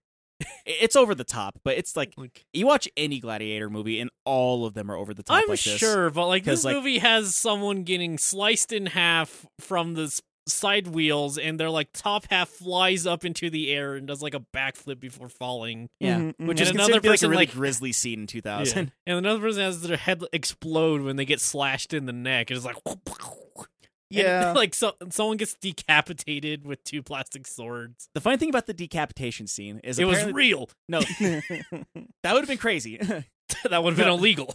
That too. Not technically. If it happened by accident, you can still put it on. That's fucked up. If somebody dies while you're filming, you can still have it on there if it was an accident. just ask Brandon Lee. Yeah, ask Brandon Lee. Ask Houdini. everybody who did stunts for Triple X. Yeah, Well, you can't. besides that- really, can you? No, you can't. besides that little grisly fact, like the whole decapitation scene, apparently they like the actors had to fight for that one because they really wanted to have that scene in there, and Ridley Scott kept on saying like that would be taking the movie too far, and so like they did the like seriously, and then so like they actually did like this, they played out the scene of like what the motion was going to be and the rhythm of it was going to be and everything, and like convinced him like by showing him like a mock-up of what the battle was going to look like for that, and like convinced Ridley Scott to like let the decapitation scene happen, and just like, how many prop heads do we have again? I know I'm looking at it 20 years later. Yeah. 22. I know. But like it really strikes me as people saying Mortal Kombat is too like the original Mortal Kombat arcades were too realistic and grisly. Oh, this is exactly the same thing. Yeah. Yeah. It's just so silly. Like Yeah, because if you think about it, the reason why we had the ESRB and why violent games were almost banned was because of literally Doom and Mortal Kombat and Night Trap. yeah, I was gonna say and Night Trap. That one's very important Yeah. because it was kind of for a very different reason. Yeah. Yeah, I don't know. Like Yeah. this movie's weird because it's clearly extremely influential. Yeah, like I can like see like 50 movies that were clearly inspired by it. Mhm. Some bad, like Star Wars Episode 2, but It is so insane to me how clear it is how Star Wars Episode 2 was inspired. Like, because 3 has a whole different tone to it, Mhm. honestly. 2 is just so clearly orange and blue and wants to be Gladiator. it's like beat for beat. Yeah, it's so Yeah. weird. So what you're saying is that this is a better Attack of the Clones. This is better than Star Wars Episode 2. This is better than that, yes. But, I'll take it. More sand? Less sand? I feel like there's more sand in this one, Yeah. which is why they can't have it in episode 2. but yeah, I don't know. Like maybe there's a version of this with a different script that I'd be more interested in. Maybe it's called Gladiator 2. I doubt it. I think some of it might just be like I'm not that into Gladiator stuff because like Gladiator stuff was in the cultural zeitgeist when I was probably because of Gladiator. Yeah. Like It's all clicking now. a lot of growing up, like everything was like parodying the Gladiator battles and stuff. Yeah. And like when you see it that much, it's like, yep, that's it. I definitely saw the parody of this on Mad TV. No, it wasn't even that. Just like every like cartoon had a Gladiator episode, basically growing up. Yeah. I Yeah. would say it was like it's like, yep, that's the Gladiator episode. Glad we're done with that. All right, bye. Yeah, it's kind of funny actually because like I look at all the things that were very popular in like medieval stuff and like Roman stuff. 2000, I would say till 2006ish, I think, was I would say extremely toward, popular. like Yeah. even later, like And it was early literally because of this 2010s. movie. I Yeah. think it's kind of funny. I keep showing you guys movies that were like super influential to cinema and like basically help or were like the building blocks of what we have today. And you're like, yeah, it was okay.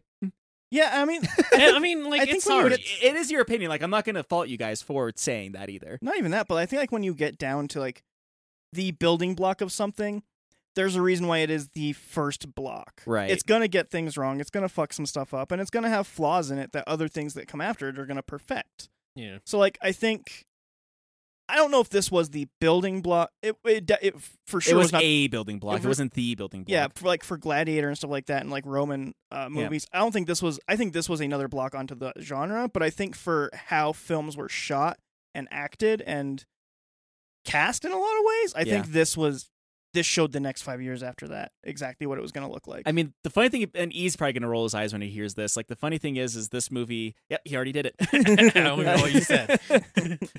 This movie kind of changed because, like, there were Gladiator movies before this, but all of them were kind of silly, like even weirdly more over the top because it's supposed to be like a spectacle that you're watching, and like, you know, men kind of dancing around in tunics to like being more of like grisly combat, helicoptering around. Yeah. But yeah, like this is kind of like the turning point between that. It's almost like the turning point of like when Batman used to be silly to like now he's like a grisly Dark Knight thing. Well, kind of. I mean, like that's one of the weird tidbits though, because like there's like a weird tree of Batman. Yeah, because like there was silly Batman, but like funnily enough, the cartoons were very serious for a while. Yeah, and like you get weird branches. So like it was silly Batman in the 60s, then Tim Burton came in, which is weird to say Tim Burton came in. It was actually before that. It was actually Frank Miller in the 80s who like, I mean, like for film. Oh yeah, for film, I guess. But yeah, like the first like dark grisly Batman was a Frank Miller Batman. Yeah. In like 1985, I think. Something like that. Yeah. Because Tim Burton was directly inspired by all that. Right. But like it's very funny to say Tim Burton came along and did the gritty reboot. But at the time, Tim Burton's Batman was fucking gritty as shit. It was dark as hell.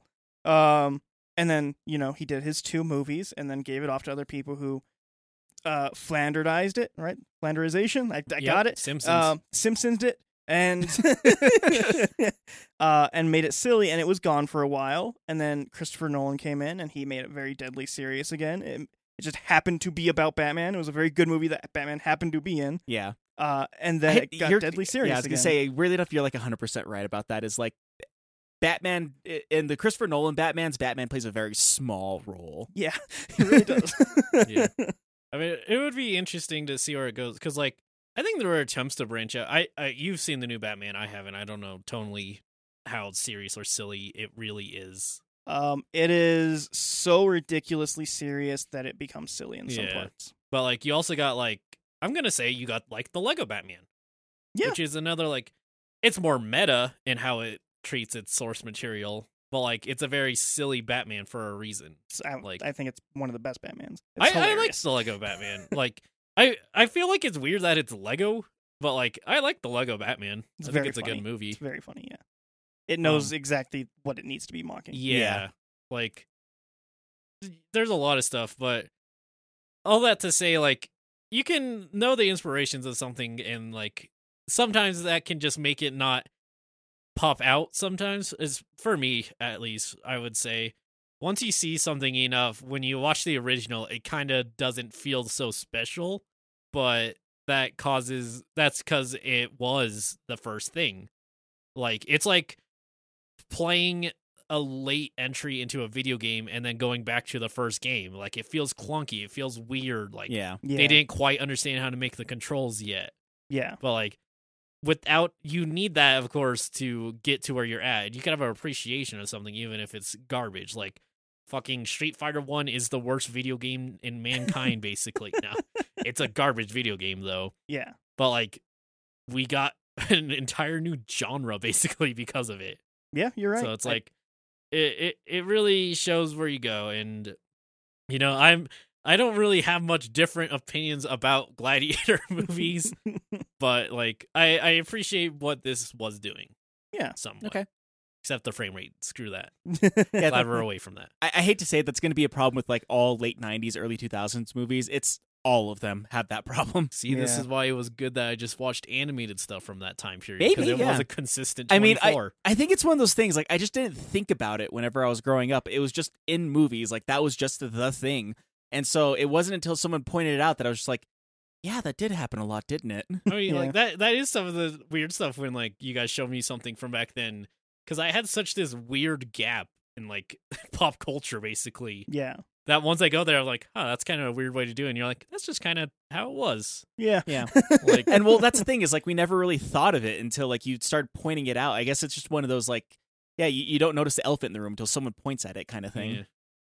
Like, we're gonna talk about there was an elephant in this room, yeah. Yeah. There was an elephant in this movie randomly. I mean, that was actually one of the historical things is they always brought exotic animals to the Coliseum, either to like have people fight them or to like make a spectacle of it. Like during the 3.5 hours of documentary that I watched, they even talked about how like the basements were considered to be like watertight sealed for the Coliseum because every now and then they would flood it so that way they could have like do like ship battles.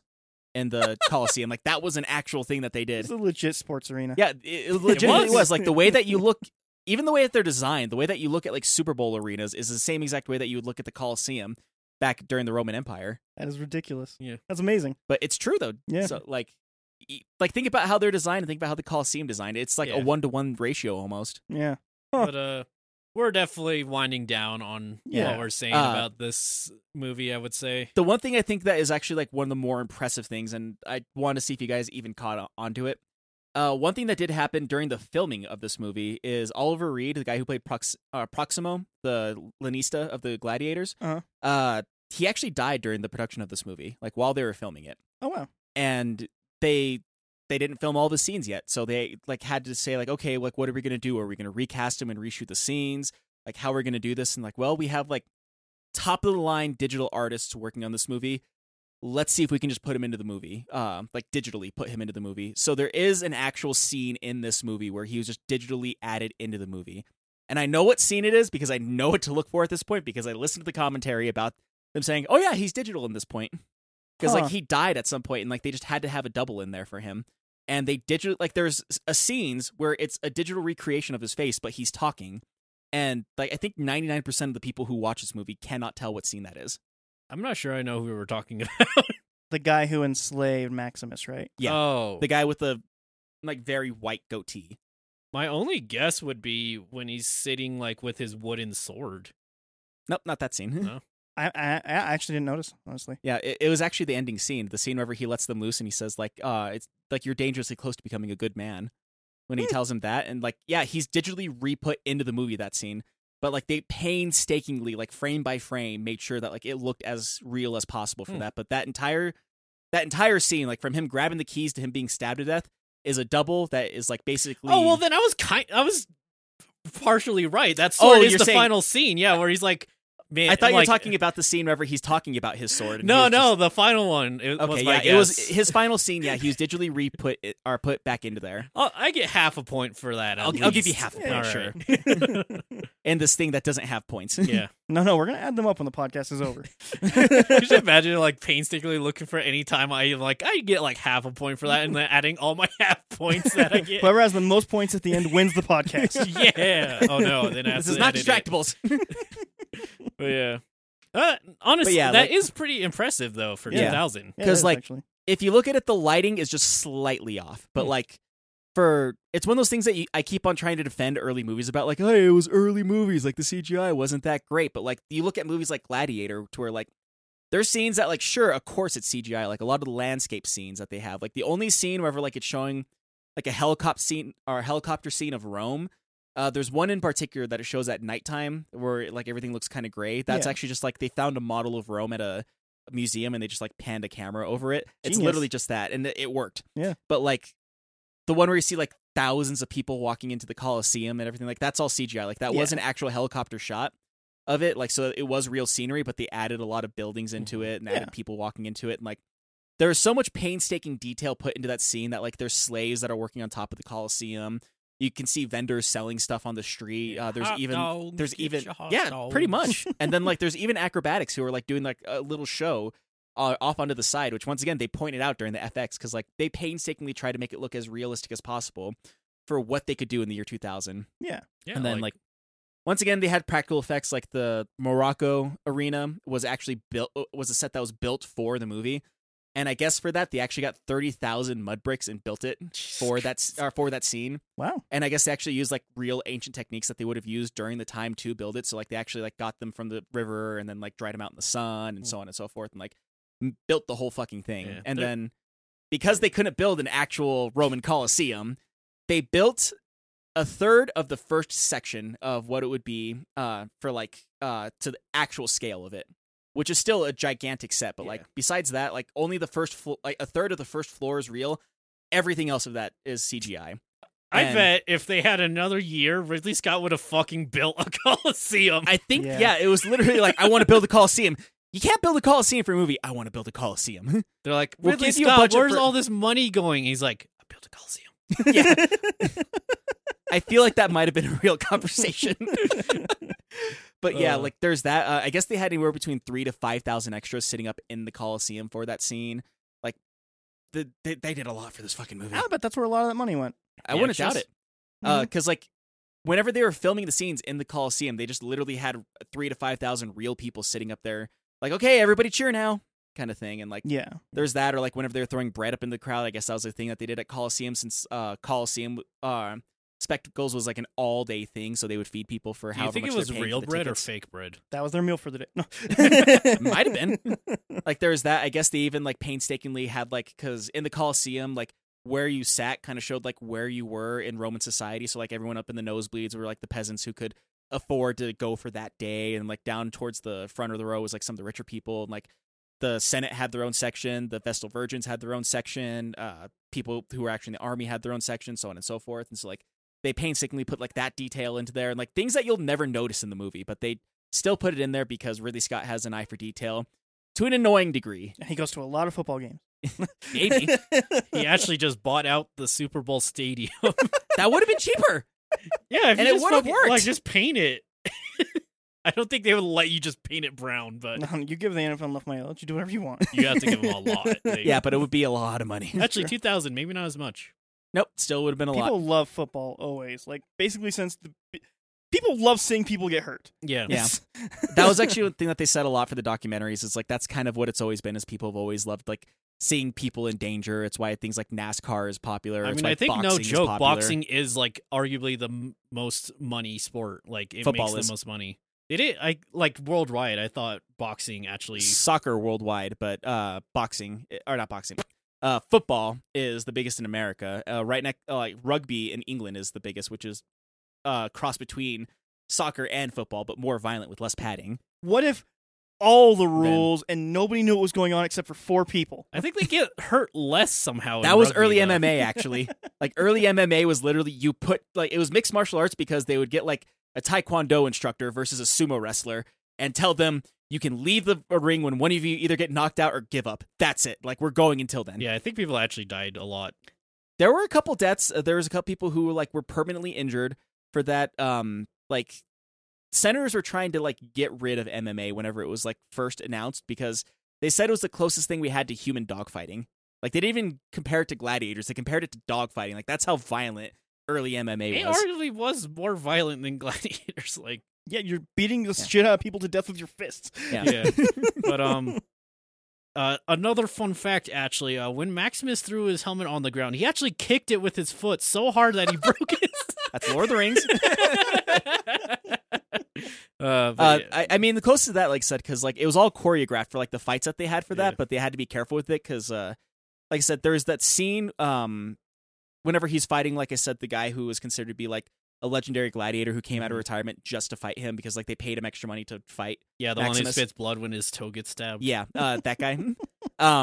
For that scene, I guess they had like over 100 or 130 different movesets for like that's one scene alone. Like, This makes it sound like a fighting game. Yeah. well, like it's one of those like they hit swords once, that's one Yeah, move. yeah, They hit yeah. swords another time, it's another move. Like so, they had like over 130 for that scene.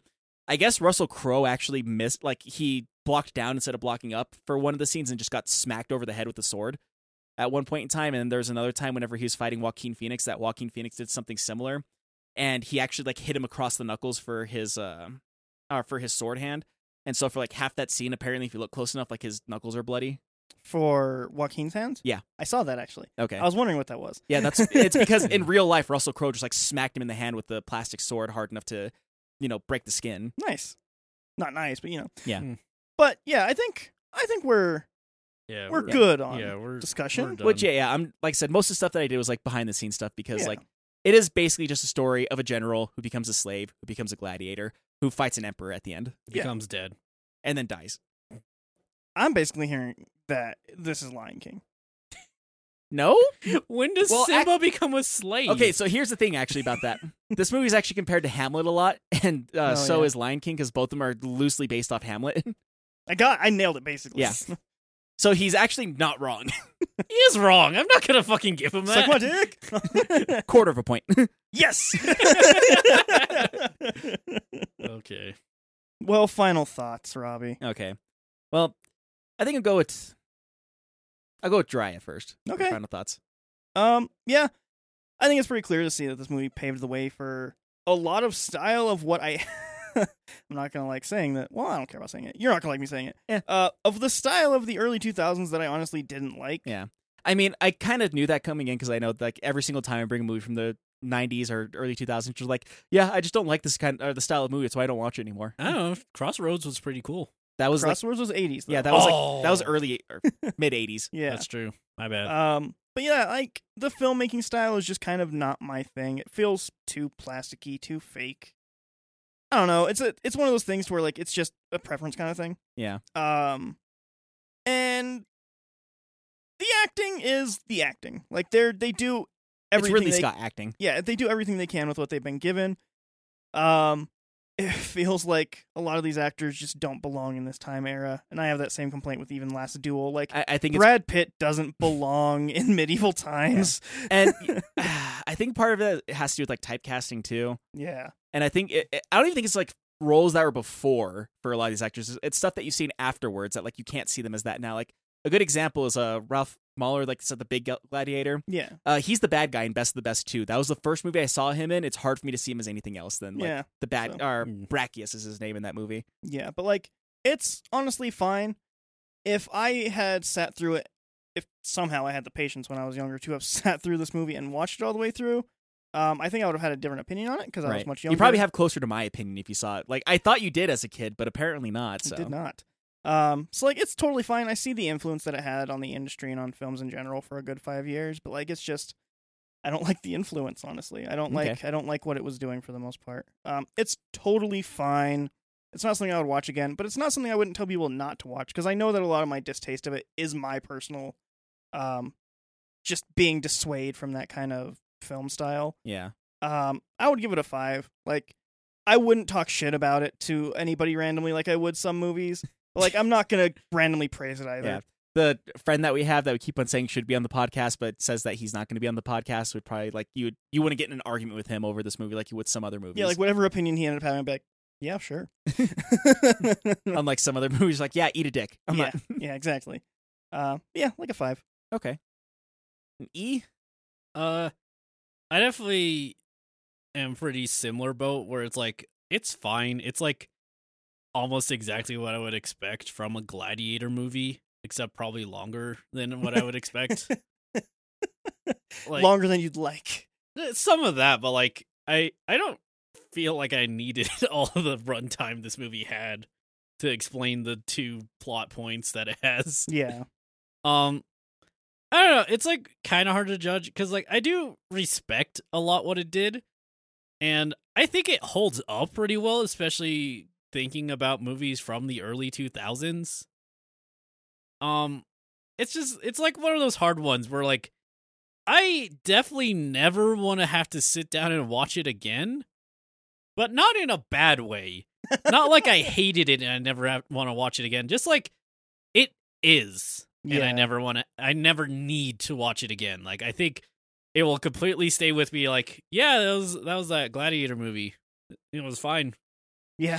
I think like its historical significance kind of bumps it up for me personally, like just like seeing how it inspired stuff. I don't have the distaste of 2000s that Dry does because that was my cartoon era I liked. From the 2000s all the way to now is the 2022. Era of, yeah. That was when I watched cartoons, so like it's fine. If someone told me they like this movie, I would be like, yeah, I could probably see why. I'll give it like a 7 just because of like it does kind of impress me that it was made in 2000. Wow, I can't believe you hate this movie. I know. 7 out of 10. That means don't buy it. Yeah, no, it's completely fine if you like want to see it. Go ahead. That's kind of my rating. Like if you want to see it, yeah, there's nothing wrong with it. Yeah. Okay.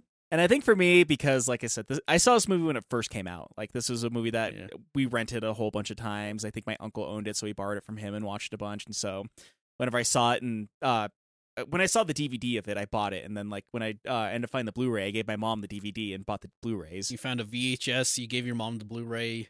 You found a CDR. That's impressive, actually. Found the laser disc of it. There might actually be laser discs. Yeah, actually, that would be around the right time. Yeah. Yeah, that would be. There's Star Wars Laserdisc, so I bet Gladiator, which was like a phenomenon, kind of. It's a big movie. Which probably had a Laserdisc. I will say for me at least, considering none of the CGI was touched up for the Blu-ray or anything like that. Good. Like, this it looks better than Star Wars prequels, which were made around the same exact time and arguably had a bigger budget than this movie did. Yeah. And it looks better CGI wise. Like, and they did marvels with the CGI, especially when it came to like deep faking our Oliver Reed's character to a lot of the scenery. Like, you can tell it's fake with the scenery with it, but it still looks good. It's stylized but good. I would be interested in watching it in 4K if any of those assets hold up. Yeah, that's a good. Well, the thing. human mind's not supposed to perceive 4K, so that's really your fault. And well, I was gonna say it probably like the best it looks at because this was filmed on 35 millimeter, so like 4K is like the absolute best that you can get out of it. But then there's also this was very much literally because I saw it in the special features, like digitally done, like all the CGI stuff on CTR monitors or CRT monitors. CTR. Yeah, I just wonder because I think Gladiator is one of the I forget if it's one of the ones that are on the bottom of the list or on the top of the list. It is one of the extremes on the list of like either one of the best or one of the worst for 4K transfers. I don't remember which one it was, but I would be interested to watch it. That would be interesting to see because like I think it actually translates pretty well to 1080p with the Blu-ray edition. I agree actually. And like a lot of the scenery, it holds up. It still looks good even to this day. If you ask me, you can tell it's CGI at this point because remember as a kid it looked real, but now I can tell it's CGI with like 22 years difference. This will sound like me shitting on it, but it's not. This looks like really good HBO scenery CGI. Yeah. I will say it's actually I would say it's up there with like some of the scenery shots they did for Game of Thrones. I agree actually. And that it sounds like I'm shitting on it, but for 2000 I am not. Yeah. In 2000 that is insanely impressive. Yeah, I was going to say considering like they had like a season of Game of Thrones had the same budget that this movie had. Like they're neck and neck in a weird way, especially considering there's like a 15-year gap between them. Yeah. But yeah, like CGI holds up really well. I think it's kind of crazy that like Ridley Scott was just asking for so much money that they ran out of money at one point in time, which is why they didn't have like the. Can you give us $1 billion? Might as fucking well have. Like I remember in the special features because like, there's a part of the special features called Vision of Elysium, and it is 11 pages of featurettes. Jesus Christ. And there's like, God, there has to be like 16 featurettes on each page. Like I watched like 3 of them, and I was like, I can't watch all of these. Like it's 5 o'clock in the morning. I cannot watch all of these.